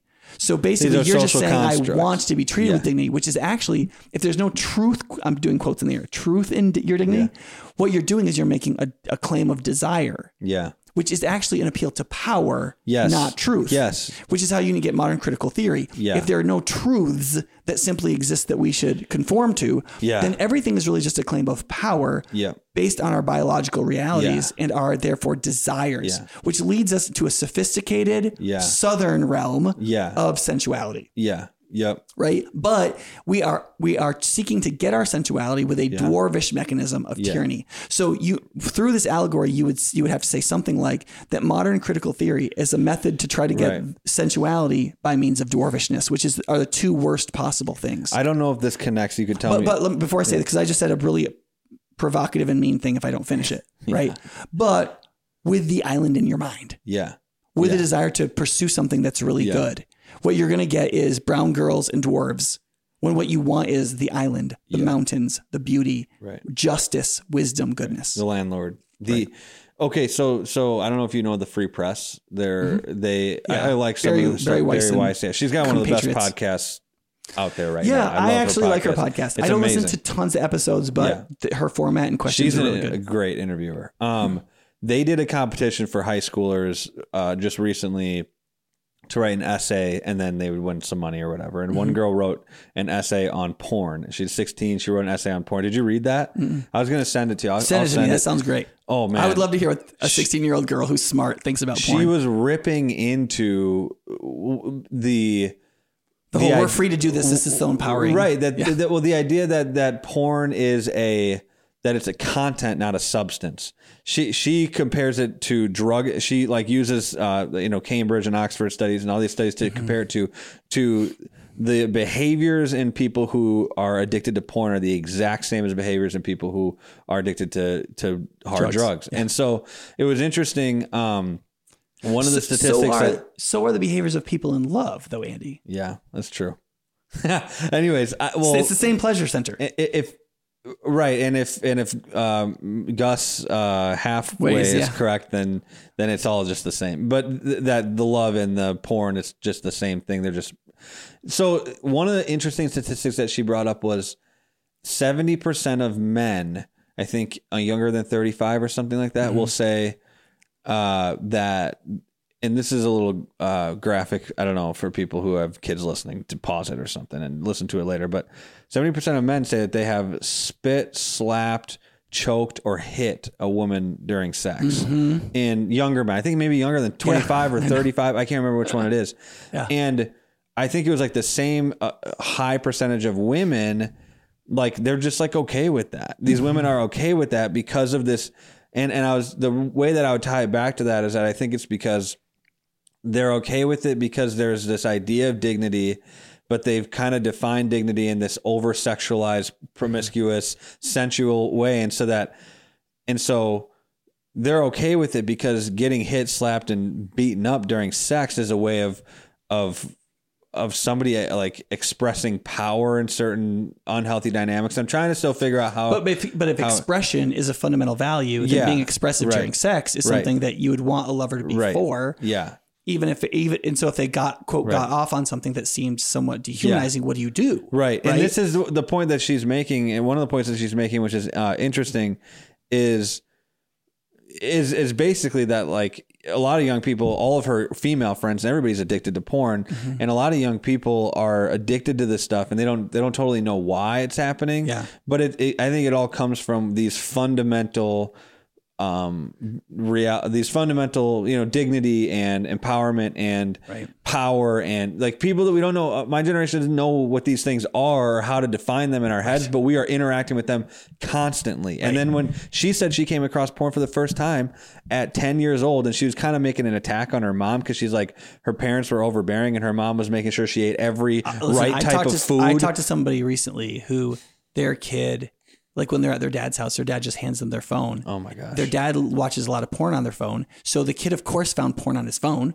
and was watching porn at like 7 and 8 years old. That's and crazy. He's like unapologetic about it. He's like, oh yeah, well, I got to let him play with my phone. The average age like, that it's traumatizing for these kids. Oh my gosh. They don't even have strong gender differentiation yet. They don't even they look at it like a lot of kids if they interact with porn younger than about like 8-ish. The average age for a boy right now is 6 for the first time they watch porn. Okay, but here's the thing about that is they don't know what sex is. I know. So they think it's an act of violence. Oh, really? Because the woman is moaning and yelling, and the man is acting very aggressively, oftentimes on top of her or over her body. And I can't tell you how many people I've interacted with as a pastor who have this concept of like, if daddy does that to mommy, that's every week or something, my daddy is like beating up my mom. Yeah. Like, and they think it's an act of violence, and like girls think like, oh, I guess that's what's going to happen to me. I'm going to get brutalized. That's how babies are born. And like, there's all kinds of these like that mental, carry on through the rest of their life. Yeah. But like, I remember like, who's the African-American girl on Prager University with the braids? Oh, I cannot remember. Amelia, something like Amelia. Anyway, she talked like she's an atheist, and she talked about like going out with some like even conservative young man. Yeah. And they kissed after like their second date or their date. And he like put his hands on her throat. Yep. And she's like, what are you doing? Yeah. He's like, oh, I thought you'd like that. Yeah. I've talked to other like young women who have gone to church here. Yeah. Who like have kissed guys or whatever. And they have put their hands on their throat. Yeah. Like, I mean, it even starts before that. There's guys who will go on a date with a girl and like, first date. I mean, guys I know at our church, and try to kiss on the first, like try to kiss the girl or something on the first, like dropping them off at home and try to kiss them. And it's like, what are you doing? What is wrong with you, dude? Do you have no like awareness of what's happening? Anyways, but it's yeah. So there was one more thing that I was you're like, say. okay, wait. If you kiss because some people listen to me like, well, what's wrong with kissing on the first date? Okay, we're assuming this is like open mouths to wet kissing, okay? Right? Yeah. The idea is like, well, what do you think is the process of getting from here to marriage? Right. And how long do you think the process is getting from that kiss to sex? Right. And are those two coordinated with each other? And the answer is no. Right. The second you start kissing. If even sexualized action, physical actions towards the other person, if those were even moral, which they're probably not based on biblical standards, even if they were, you could do a sexual act to a woman you have no sexual rights to. Right. That is, she is not consented to giving her whole life to you. And vice versa, then you probably shouldn't even do that. But I want to say that the article by this girl, and I'll put it in the link in the description. The slight that she was making towards her mom didn't feel like, to me, it was a slight towards ultra conservative, overbearing parents. Mm-hmm. Her mom was making sure that she was eating all of the kind of like the hippie, eat all the vegetables, the super liberal, do all the, you have to. Just a very liberal, like, eat your vegetables, eat this, do this, and do this. And it's like, yeah, well, in the room next to you at night, I'm watching porn and I'm 10. And that's kind of what her point, like, are you kidding me? And all of her girlfriends are doing the same things. Yeah. And the way that they view sexual relationships is now just horrible. And she's writing about this. And people in the comments are like, oh my goodness, I didn't know kids that young were watching porn. It's like, are you guys idiots? Yeah, like what are you gave everybody a tablet and a phone when they were 4. What are you talking about? Yeah. So we'll talk about this more this fall, because I'm going to be doing a series on technology at High Point, and I'm reading like 6 books on this right now. Yeah. But yeah, the issue is that tablets and stuff like that get at that same pleasure center in the brain. Oh, yeah. And the addictive stuff is real hard there, and parents just completely have lost their nerve on limiting kids' technology. Mm-hmm.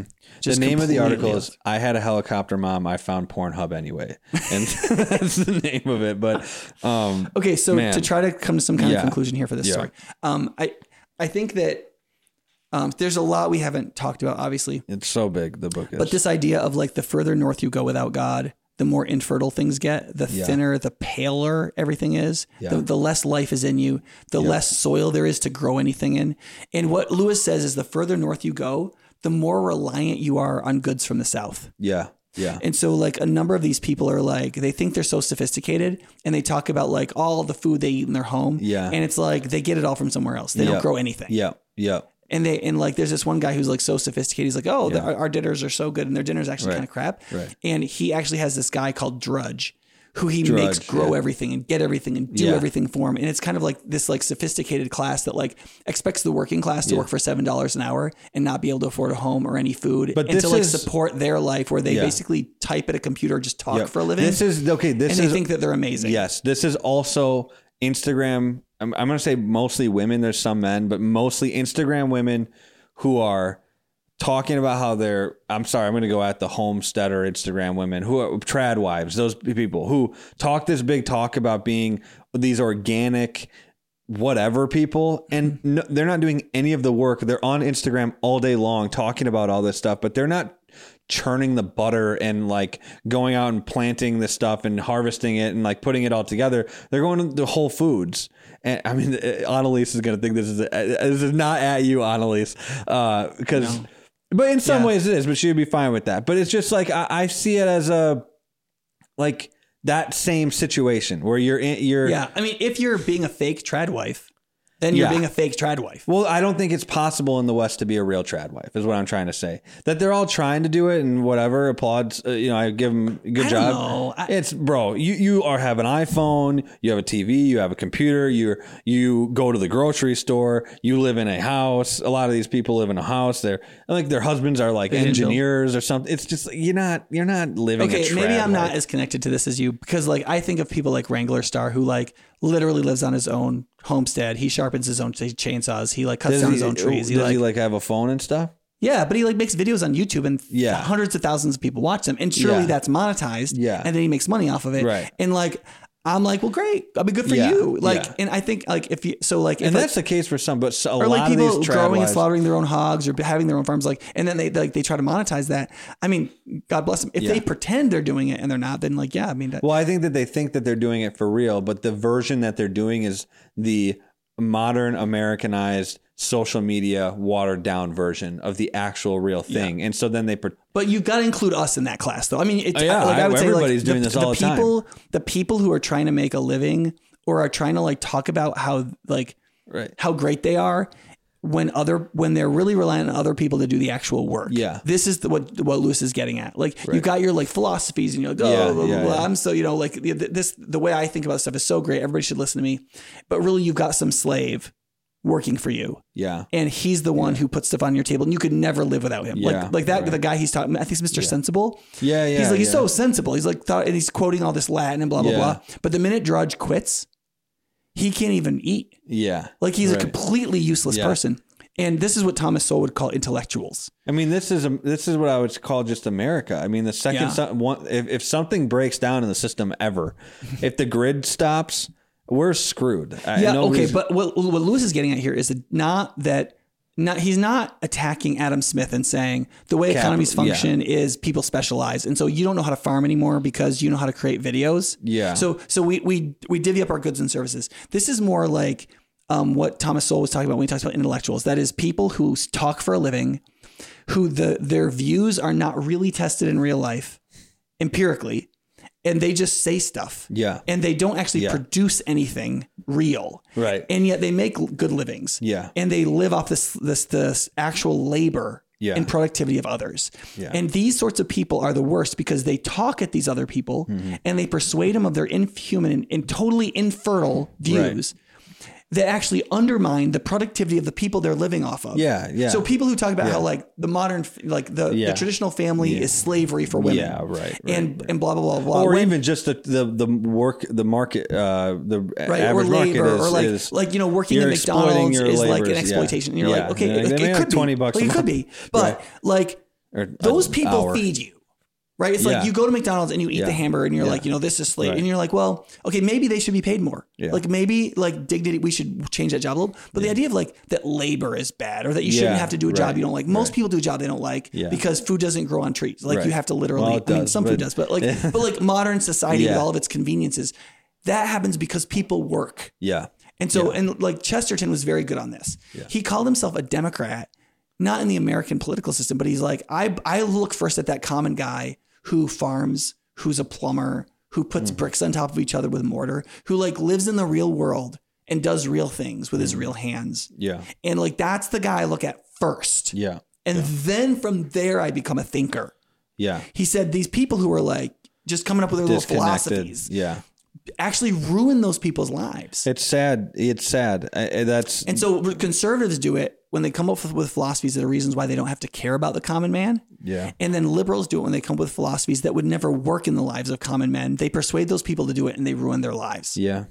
And so the left creates kind of like a dependency. Yeah. And the right creates kind of like a independency. Yeah. Where it undermines like the real inner working and our real dependence. Yeah. Because a lot of like Republicans who are rich and who are like generally rich, like middle class rich or higher, they don't look at people who are poorer than them as people who make their life possible and who they could never live without. But I would be okay. And I think that the question at that point would be, okay, governmentally or within the church. And I'd be okay with a more Democrat approach in the church. Because I think that in the local church, if it's voluntary, if it's voluntary in the local church, and I know that socialism works if it's utterly voluntary, meaning love works. Yes, like giving to somebody else. Right, but I wouldn't you can equate, at any point say I'm not doing this anymore, which isn't socialism, by the way. Right, socialism, which is not socialism. Yeah, right. That's a government enforced way of quote unquote loving each other. Yeah, believing that you have obligations to other people that are unchosen. Yeah. That are part of the fabric of our lives together as human beings isn't socialism. Right. But it is social. Yeah. If you want the Acts 2 type of community, you don't implement that through government force. You just do it on your own. And that's the difference. Right. And because it becomes healthy, because like if I'm helping you and then you start doing something unhealthy, I can immediately correct.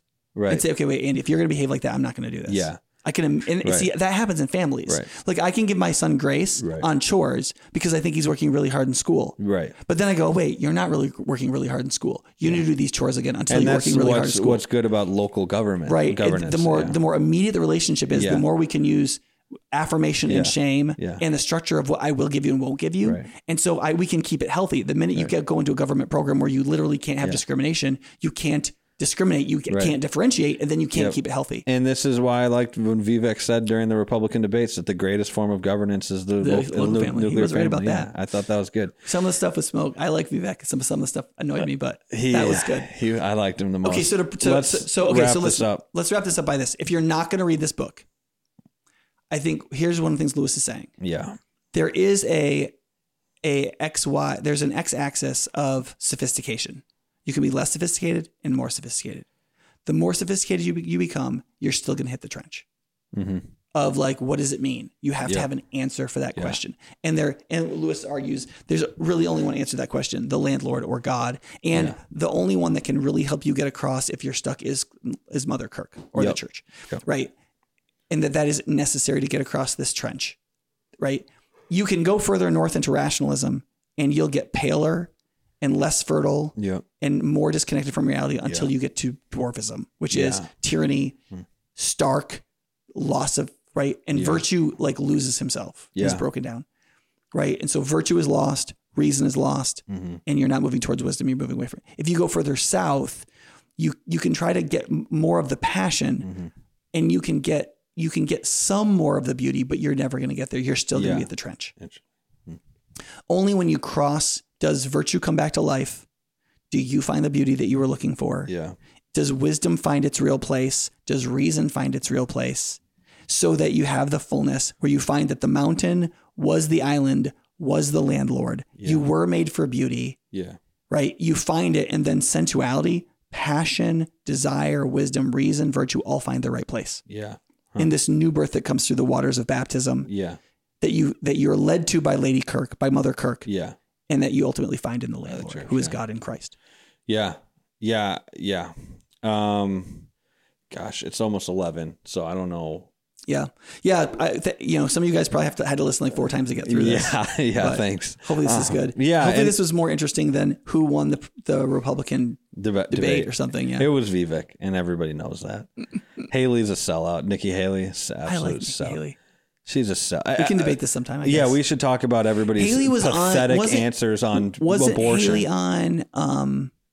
on that, like on what's her name, Barry Weiss's podcast? Yeah, they all were, except for DeSantis. I thought her interview on Weiss's podcast was good. I did too, but these guys, every single one of these people can't. They're like, yeah, I'm pro-life, and then they'll be like, okay, abortion up to 15 weeks. It's like, what is wrong? No, I think Haley is right. I think you start with what you can agree on. I think Haley's wrong. I think that there's a moral line. Haley was the worst, in my opinion. No, it's a political question though. That's being asked. But these are politicians. But I know it's a political question. But that the politics is moral, and it's how we morally interact with each other in our.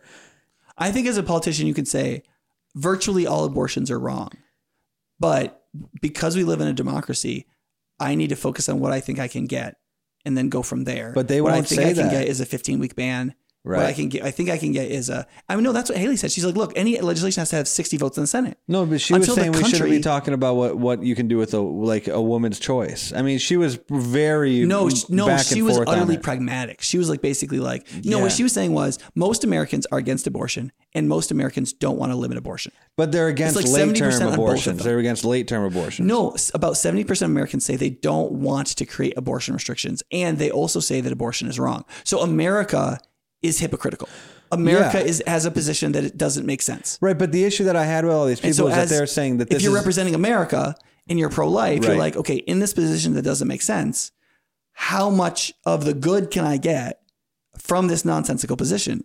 And you get all that good first. I understand that. But they were saying this is we can't put a federal ban on abortion. And I was like, something like 75 or 80% of abortions are in the first 15 weeks. So if you get a 15-week ban, any win is a win. But I'm saying if you. Oh, sorry. That what I just said that's no backwards. Sense. That was totally backwards. That's so this is not good. But anyways, at the end of the day, right, it won't stop most abortions. Right. What I'm trying to say is that to say that we can't put a federal ban on abortion and that it's unconstitutional, we need to leave it to the states, is insane because you have a federal ban on murder. You can't murder people. Correct. So this is the issue that I'm having with all these. Abortion should not be a state's issue. Yeah, it's not a state's issue. It is a human rights issue. It is an issue on are we allowed to murder human beings or are we not allowed to murder human beings? For us to water it down because the left is unrelenting. If abortion is killing a human being, then it is no more a states' rights issue than slavery is. So I just want one of these cowards to come out and be like, look, the left thinks that murder is okay. We all know that. I don't. And I'm going to fight as hard as I possibly can to make sure that in some way, shape or form, abortion is recognized as murder. I don't want to play that game. I think what Haley is saying is, okay, we probably should do this on a different podcast if we're going to argue about this. But I think what Haley is saying is, feel free to stop listening. Nikki Haley's on the south part of what Haley's saying is don't lose the good for the perfect or even the right. But I can't get behind that. I can't as a person who thinks that America is going to be like judged. So you got to be for Pence then, because Vivek is because Pence was a coward. Vivek was the only one who didn't give an answer. So if you listen back, everybody gave an answer and Vivek didn't talk. And I was like, okay. Right, he doesn't want to touch abortion. Yeah, I know, but I was like, come on, man. But Pence went through this whole thing. I'm a Christian. I was born again Christian. The whole Christian thing, and then he's like 15 weeks, and I was like, everything you just said just goes in the trash now because you say all this stuff about you believe in the right to life. Okay, up until 15 weeks, you're just contradicting yourself. Can somebody just come out and say, and if it loses you the election, then it loses you the election? We live in a time full of absolute horrible people who think murdering children is okay. What Haley is saying is, I believe that abortion is wrong, and we should get what we can get a consensus on. Here's what we'll do. Our next podcast, and what we'll do is this: we'll have the debate up, and we'll listen through it with people, and then we'll pause it, and we'll discuss what they said for the next debate, or for the one that either coming up, or I'm okay with doing that for the next debate. Yeah. We can do it on YouTube, or you just pause it as we listen, and then we can talk through it because. Yeah, though I tried to listen to one of those and it was unlistenable. Did you listen to the one and it was crazy? I was trying to listen to the debate and I found some guy on YouTube that was commenting. And he was pretty liberal. Yeah. And he was saying all these he was just trying to undermine every statement a Republican made. Right. And it was a lot of them were really dumb and false and misleading. And so I was just, and he was talking 2/3 of the time. And I was just I can't fast forward this. I'm driving right now. Yeah, man. Because I was just listening. And so I had to find the Fox website and listen to the debate itself. It's on Rumble. I think it's on Rumble for free. Well, I mean, the other thing is I'm not going to sit through a 2-hour debate. I'm going to listen to it on 2.0 speed. Yeah. Because I don't need to listen to these people talk slow. My dad was and they need to cut it down to 3 people anyway. He said 20 years ago, the debates looked a lot different than this. People were listening to they weren't talking over each other. But Chris Christie was trying to there weren't debates with 8 people. The first one of those I remember. I'm not sure if it was the first one. Was when Barack Obama was running in. Was it 2008? 2008 is the first time. That you had this stage with 9 people on it? It used to be 4 or something or 2. Yeah, I remember. Maybe when I watched debates as a kid, it was already whittled down. Yeah. And maybe there were those debates. I just don't remember them. But when I saw debates on TV, there was 3 people maybe. Yeah. I think I remember Gore, Al Gore, Mike Dukakis, and somebody else. Yeah. in the Democratic primary debating each other. Yeah.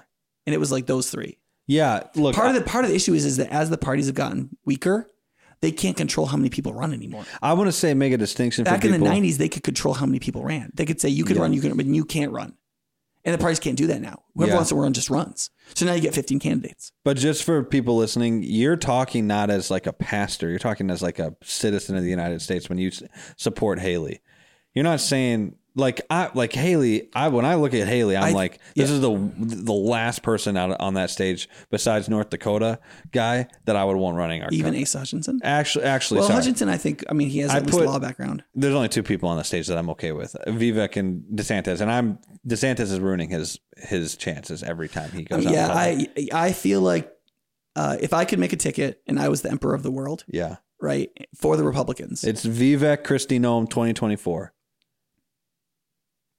What I would do is DeSantis Haley. I can't stand Haley. I just don't even.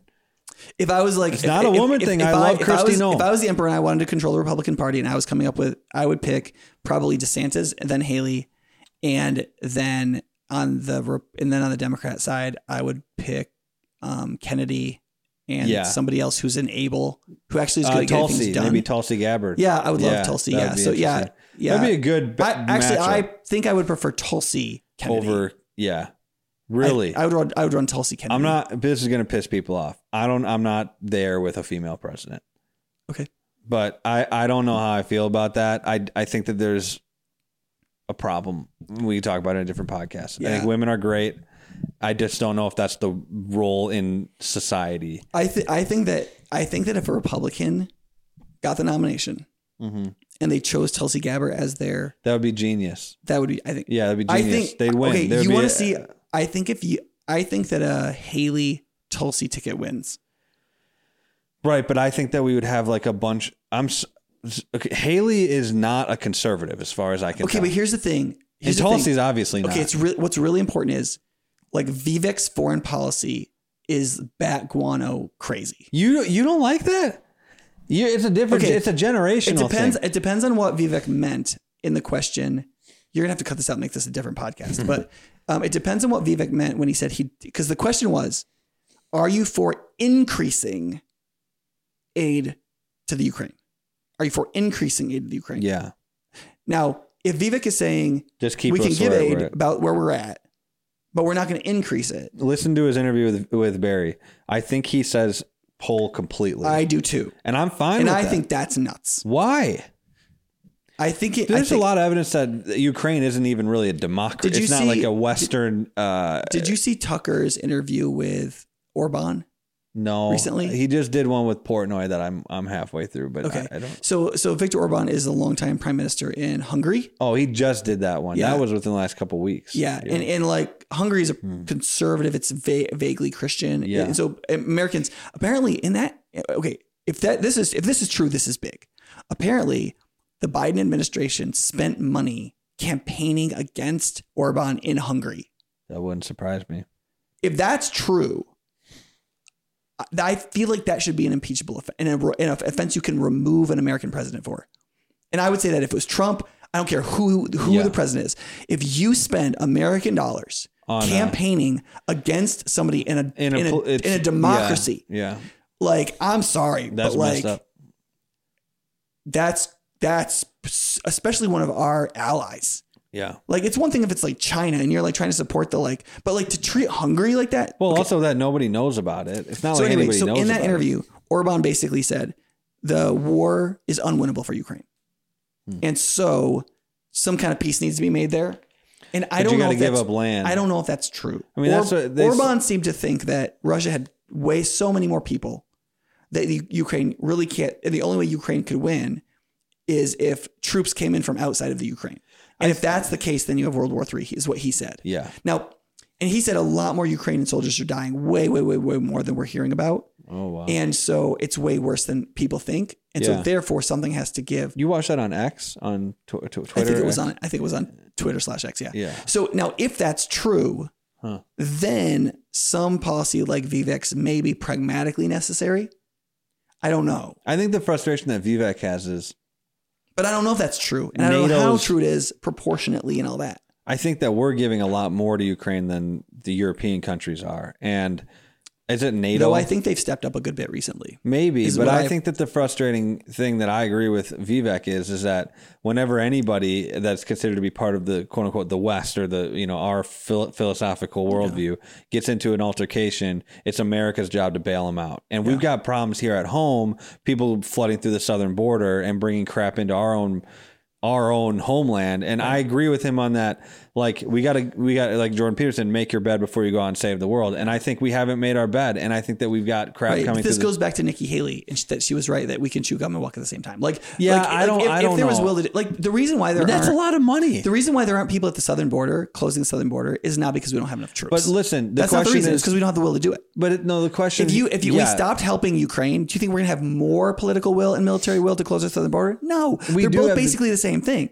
Whether we're willing to support an ally and support NATO in Russia not taking over a country is the same basically fortitude and strength of will, the martial spirit to say you're not crossing our flipping border. Yeah, I don't want I want to spend as little money as I possibly can. If we sent like 3,000 people down to the border, we could shut it down. If we decided we were going to send units into Mexico if necessary to kill cartel people, what Republican it would stop. They want to put something more permanent in there. That's why people like the wall, because they know that every 4 years is going to be troops down there, troops back, troops down there. You put something more permanent there, that's going to cost a lot of money. Ukraine and the southern border are not an either or. They never have been. And they can be if you don't want to spend a lot of money. If I don't want to spend a lot of money, then it is an either or. Then I either go to Ukraine or I put the wall up, and I don't care as much about Ukraine as I do about the wall because I want to spend less money. Relatively speaking, closing the southern border and putting the wall up is like not a lot of money. It's like $1 trillion, like not $1 trillion, a couple $1 billion. Yeah, but a couple $1 billion in modern terms is like, pocket change. But I know, but I don't like. I don't think the government should behave that way. Yeah, I don't like that. I want to get out of it. That idea that, well, if we're just going to spend money, we might as well just spend it on everything. No, I want the government to be forced to make choices. What's more important, America or Ukraine? Yeah. Make that choice and live with it. Yeah. Okay. So I don't agree with Biden if this is what he believes, that we should look for regime change in Russia. First of all, I'm not sure I'm qualified to talk about this. We probably should both stipulate this. Foreign policy is complicated, but it doesn't seem right to say, because there are nuclear weapons, all that. But here's the thing. If we just back down every time a country with nuclear weapons does something tyrannical, we are going to have World War III. I understand that. But I don't want to, I think that taking over half of a country as big as Ukraine, this is not that different than when Hitler took over the Sudetenland. No, I get it. But literally what Hitler said was, we don't like, I can't remember what country it is. Czechoslovakia? Was it Poland? Are you talking about? It was like Poland, Czechoslovakia. There was Sudetenland was full of German speaking people in a neighboring country. And so Germany was like, those people shouldn't live under the rule of non-Germans. Yeah. So we're going to take that land. So the German speaking people are all together. That's exactly what Putin is saying. In Eastern Ukraine, these are Russian-speaking people. There's a lot of people who like Putin in Eastern Ukraine. They did. Well, see, it depends on what reporting we hear is true. Yeah, that's a big problem, right? Well, yeah. And even if it's true, I don't know if I trust the people who are telling me. Don't you think that there should be something about the closer you are to the conflict, the more responsibility you have to it? I mean, for instance, I would say the more your personal interest the more your personal interest goes up. And it feels like America was like, hey, give us all your money. But you have a lot of these neighboring countries and in Europe who wasn't doing jack squat. And we were the one bailing everybody out. A couple of those countries, I think, have doubled their defense spending since Putin did this. That's great. Because they were coasting and they're like, oh, crap.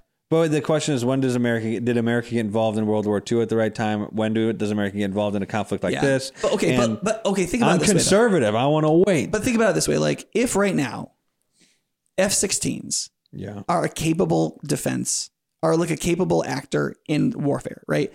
Like, we're dismantling F-16s. To us, they're an obsolete aircraft. Yeah. Right. We're flying 22s, we're flying upgraded 15s, and we're flying 35s now. And so we're going to this, these stealth jets that could hover in midair and that kind of crap. Yeah. It's sweet. The 16s are literally, I have a friend who's in his very late 70s and he flew 16s.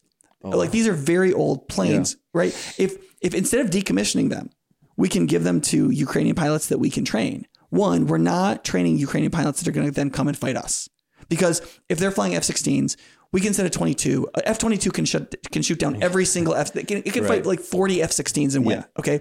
The Russians just don't have third generation level fighters. Yeah, and that's crazy. Nobody knew that. Right. Well, and the other thing is that the goal is not to have air-to-air superiority or to fly into Russia and to be So an F-16, if you fly that into Russia, their air-to-air systems can shoot that plane down. But if that F-16 is going to drop bombs on Russian soldiers that are in Ukraine, it can deliver those bombs. Stealth stuff doesn't matter, right? So the F-16s, that instead of us decommissioning multi-million-dollar aircrafts, we give them to Ukrainian pilots who can fly them, who can drop bombs on the ground soldiers. We can make it horrible to be a soldier. Is that what we're doing though? We're not giving any of our newer. The last main thing I understand is we were giving that technology to them. We were also giving them missiles that would fire on Russian troops so we could outshoot Russian artillery they're shooting like a bullet-based projectile with gunpowder out of a long barrel. We're giving missiles that are self-propelled. So we're giving them technology that can outshoot Russian military. Because Russian military is famous since the 1970s, 60s or 70s of being really big, but not that accurate. So you can get, it can shoot like 20 miles, maybe even farther than that, and hit like Kiev. Yeah. But can't tell the difference whether it's hitting a military target or a school. It's just not that accurate. Yeah. Right. And so we're shooting missiles that are guided. Yeah. Right. But we are not giving them the 400-mile missiles that can shoot right into Moscow. Because we don't trust them not to do that and start World War III. So last I knew, we're trying to give them stuff where they can fight the fight in their country. They can take it to the Russians as hard as they can possibly take it to them without our troops, but with our weapons, mostly our weapons that are getting obsolete. Right. So we're decommissioning our obsolete weapons by sending them to war. We're not advancing war by putting in new weapons.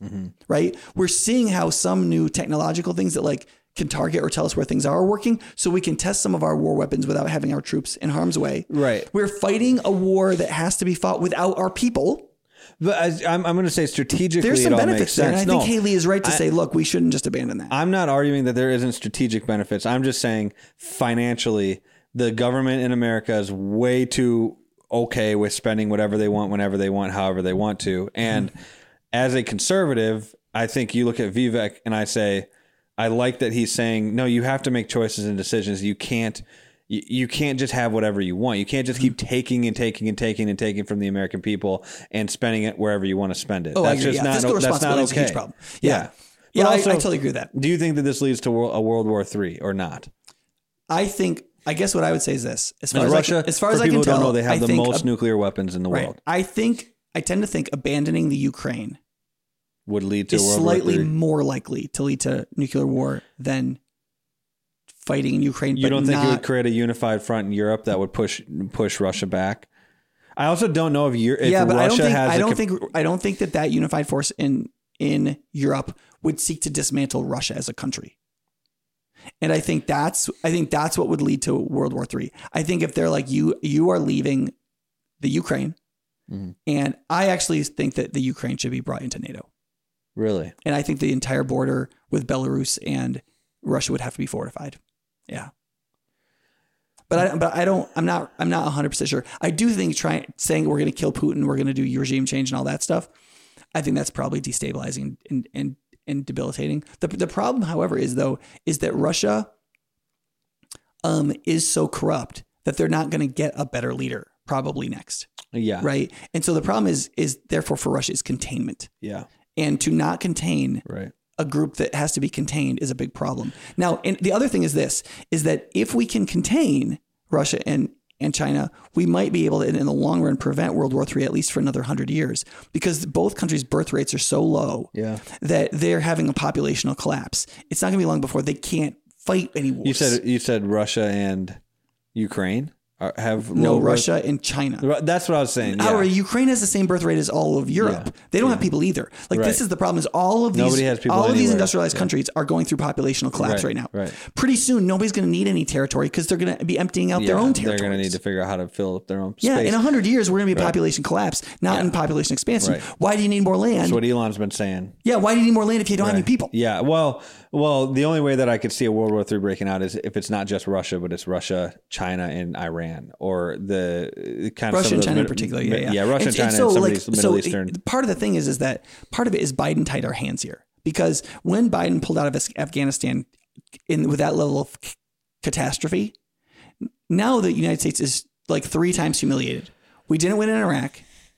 We barely pushed ISIS out of a bunch of places. Yeah. Then we pulled out of Afghanistan, not even with any dignity. In a really stupid way. And we lost everything that we had built for a decade in 3 days. Yeah. Okay. So what that means is that there was no capacity. We're not looking for self-rule built in Afghanistan. Yeah. Right.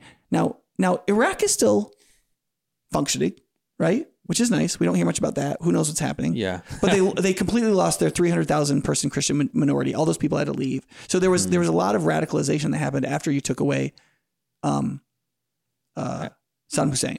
Because Saddam Hussein he was a pragmatist. He wasn't a terrorist. Yeah. Right. And that was it turns out pragmatists are better than terrorists. Yeah. Right. So because of Afghanistan, because of the show of weakness, it's no wonder that we have the problem we have with Putin. So I think if we get somebody in power like Haley, now, because Vivek is going to be like, I mean, he's a neophyte. Who knows what Putin's going to do if he's in power? If Haley's in power, then I would be, if I was him, I'd be like, okay, this person's serious. There's somebody in America who's a serious person now. I think you don't think that about DeSantis? I think DeSantis too. Yeah. I think DeSantis could work. I think Trump too. I think Trump would work. I think probably Chris Christie would work. Chris Christie's a dick. Sorry. I can't stand Chris Christie. I think he's just he's a Democrat pretending to be a Republican. If I had to go through a list of people that I would put in the room with Putin to negotiate this. Yeah, you want a strong person. Yeah. But Vivek has ran like 3 multi-billion-dollar companies. I mean, he's been in the room with powerful pharmaceutical people, and he's only 37, and he has made his way. Like he might not, and I'm sorry, out of everybody on stage, he is the smartest. I think he has the most brain power and capacity. He's an absolute genius. He's helped create 5 FDA-approved medicines, and he's a genius. He's Indian. But we have no idea his personal involvement in those things. It was but almost he went certainly to Yale, zero. Or he went to Harvard for law school. I mean, he's like, you can't deny that he's incredibly smart. He talks. I don't want to equate fluency with intelligence. I mean, listen to him on long form podcasts with Jordan Peterson, with Barry Weiss. He has good, thorough, succinct answers. I think he's really disciplined. Yes. Yeah, I do. I don't necessarily think that is an equation to intelligence. Do you think Shapiro's intelligent? Yeah. Yeah. I would put Vivek on the same. No, I'm not saying Vivek is unintelligent.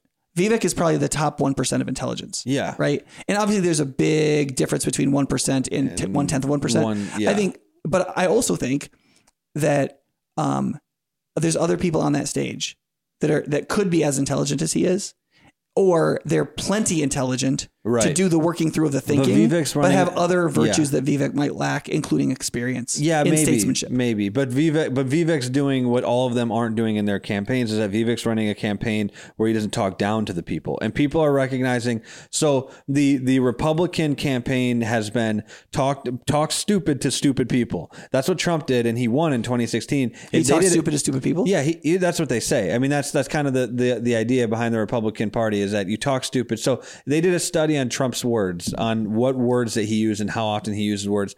1 syllable, 2, 3, and I think it was like 95% of the time he would use 1 syllable words, and then he would a couple times throw in 2 and 3 or 3.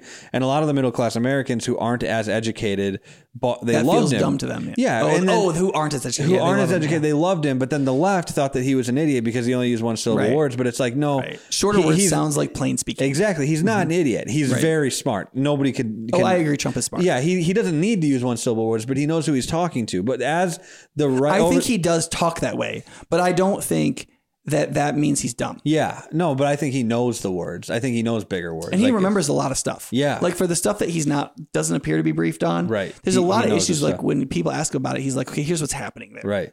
But over the last decade, I think a lot of conservatives who are kind of okay with not knowing all the big words and just doing their thing recognize how corrupt things were. And so over the past decade, a lot of younger conservatives have spent a lot of time with emerging media companies and people like Ben Shapiro and the Daily Wire that are more focus on intellectualism rather than Fox News, short paragraph and sound bites and stuff like that. And I think a lot of younger conservatives have gotten smarter, and it's birthed a Vivek. And so the younger conservatives like Vivek, and the older conservatives don't like Vivek. They like Trump, and I like Vivek because Vivek doesn't talk down to me. I want Vivek to tell me exactly what he's thinking, and that's what I've seen that Vivek is like, here's exactly what I think about this, and I'm not going to compromise. Trump he does that, but he doesn't do it in a way that actually gives you the nuances and intricacies of an issue. He kind of gives you a general overview, and I'm like, I don't know how you're going to do that. Okay, my hope is that this whole Republican group will filter down to Haley, DeSantis, and Ramaswamy. And then we'll get to see all three of them interact. And when that happens, I think who might be the best for governance will emerge. I just do not think I would want to trust Vivek over DeSantis or Haley, because both of them are seasoned people who have gotten things done. That's what you guys good like. Records. Yeah, old people like that stuff. So no, because Haley's not that old. She's in her 50s. That's old. Compared to Vivek, that's like a 20-year difference. But the other two are 80 or almost 80. I don't like that. I don't like that at all. I don't like most Americans think that Joe Biden is too old to be president. I think that they're right. And he's too feeble. Right? He's just too feeble to be president. Now, however, I think less than 50, like you gotta be careful about that too. Like Haley has been the governor of a state, so she has that executive experience, and she's been our premier foreign ambassador. Now, she that's did some really good stuff good resume. What was it at the UN? I mean, she kind of and she worked with Trump, so I think that she has both of those groups of and I think that DeSantis has been the governor of a larger state and has led it to economic prosperity, made the right choices during COVID, and has fought wokeness appropriately. And that I think is a really powerful triumvirate in where America needs to go. Yeah. So I think both of those people have like way more functional cred than Vivek. I think Vivek is a better talker, but I don't think he's going to get. I think he could beat Biden in a one-on-one, but I don't think the Democrats are going to run Biden. Who do you think they're going to run? Newsom? I wouldn't be surprised if it was Newsom. I don't know who they have. They don't have many good options. The Democrats are falling apart. What I have heard from people is that they expect it'll be Newsom or Whitmer. Who's Whitmer? Whitmer is the Michigan governor. Gretchen Whitmer. Yeah, people hated it. I mean, didn't somebody try to like kidnap her? No, remember that was the scandal is that the FBI was behind that. Oh my gosh. And then that dropped right during October to try to destroy Trump. Oh man. Yeah, no, that was why Vivek wants to disassemble the FBI. I like that stuff. Yeah. When asking about the Department of Education, all of the 3-letter agencies and stuff, he was like, we need to dismantle it, where all the other Republicans were like, all the other Republicans were like, well, they just need new leadership. No, there's systematic, fundamental problems. I agree that most of them need to be dismantled. Not because I just think like, what do those organizations do that can't be done on the local level now? Yeah. Like we have the internet. People can fly around in airplanes. There's experts everywhere. Yeah. There's nothing that has to be done at the federal level that couldn't be done at the state level. Nothing. Like literally, I mean, in education, literally what has to happen. Like if there's some expert in Washington, that any governor could fly that person in to do anything that governor wanted done. How much was it? $80 billion that they spent on that? And he's like, look, just one put of his that best back points in the when he was talking when Vivek was talking with Bill Maher. With Bill Maher. Yeah. He said, look, there's like 50,000 people in the FBI. 30,000 of them are at like Langley. They're not out like the U.S. Marshals investigating crimes and arresting people. He's like, it needs to be decentralized. And it needs to be focused on crime and law enforcement in America that has nothing to do with politics. Mm-hmm. And I think that's probably correct. Yeah. But there's a lot of, but I don't want to, again, like we're all limited in our qualifications on this. The question is like, who seems to be the best of the available options? Yeah. On the Republican side, I think it's Vivek, DeSantis, and Haley, but I would do it in the DeSantis, Haley, Vivek order. Yeah. On the Democratic side, I don't think the possibilities have emerged. Yeah. I would love to see Tulsi Gabbard, even though she is independent, to run on that ticket. I think it would be good. And then I think we're going to see Newsom and Whitmer probably.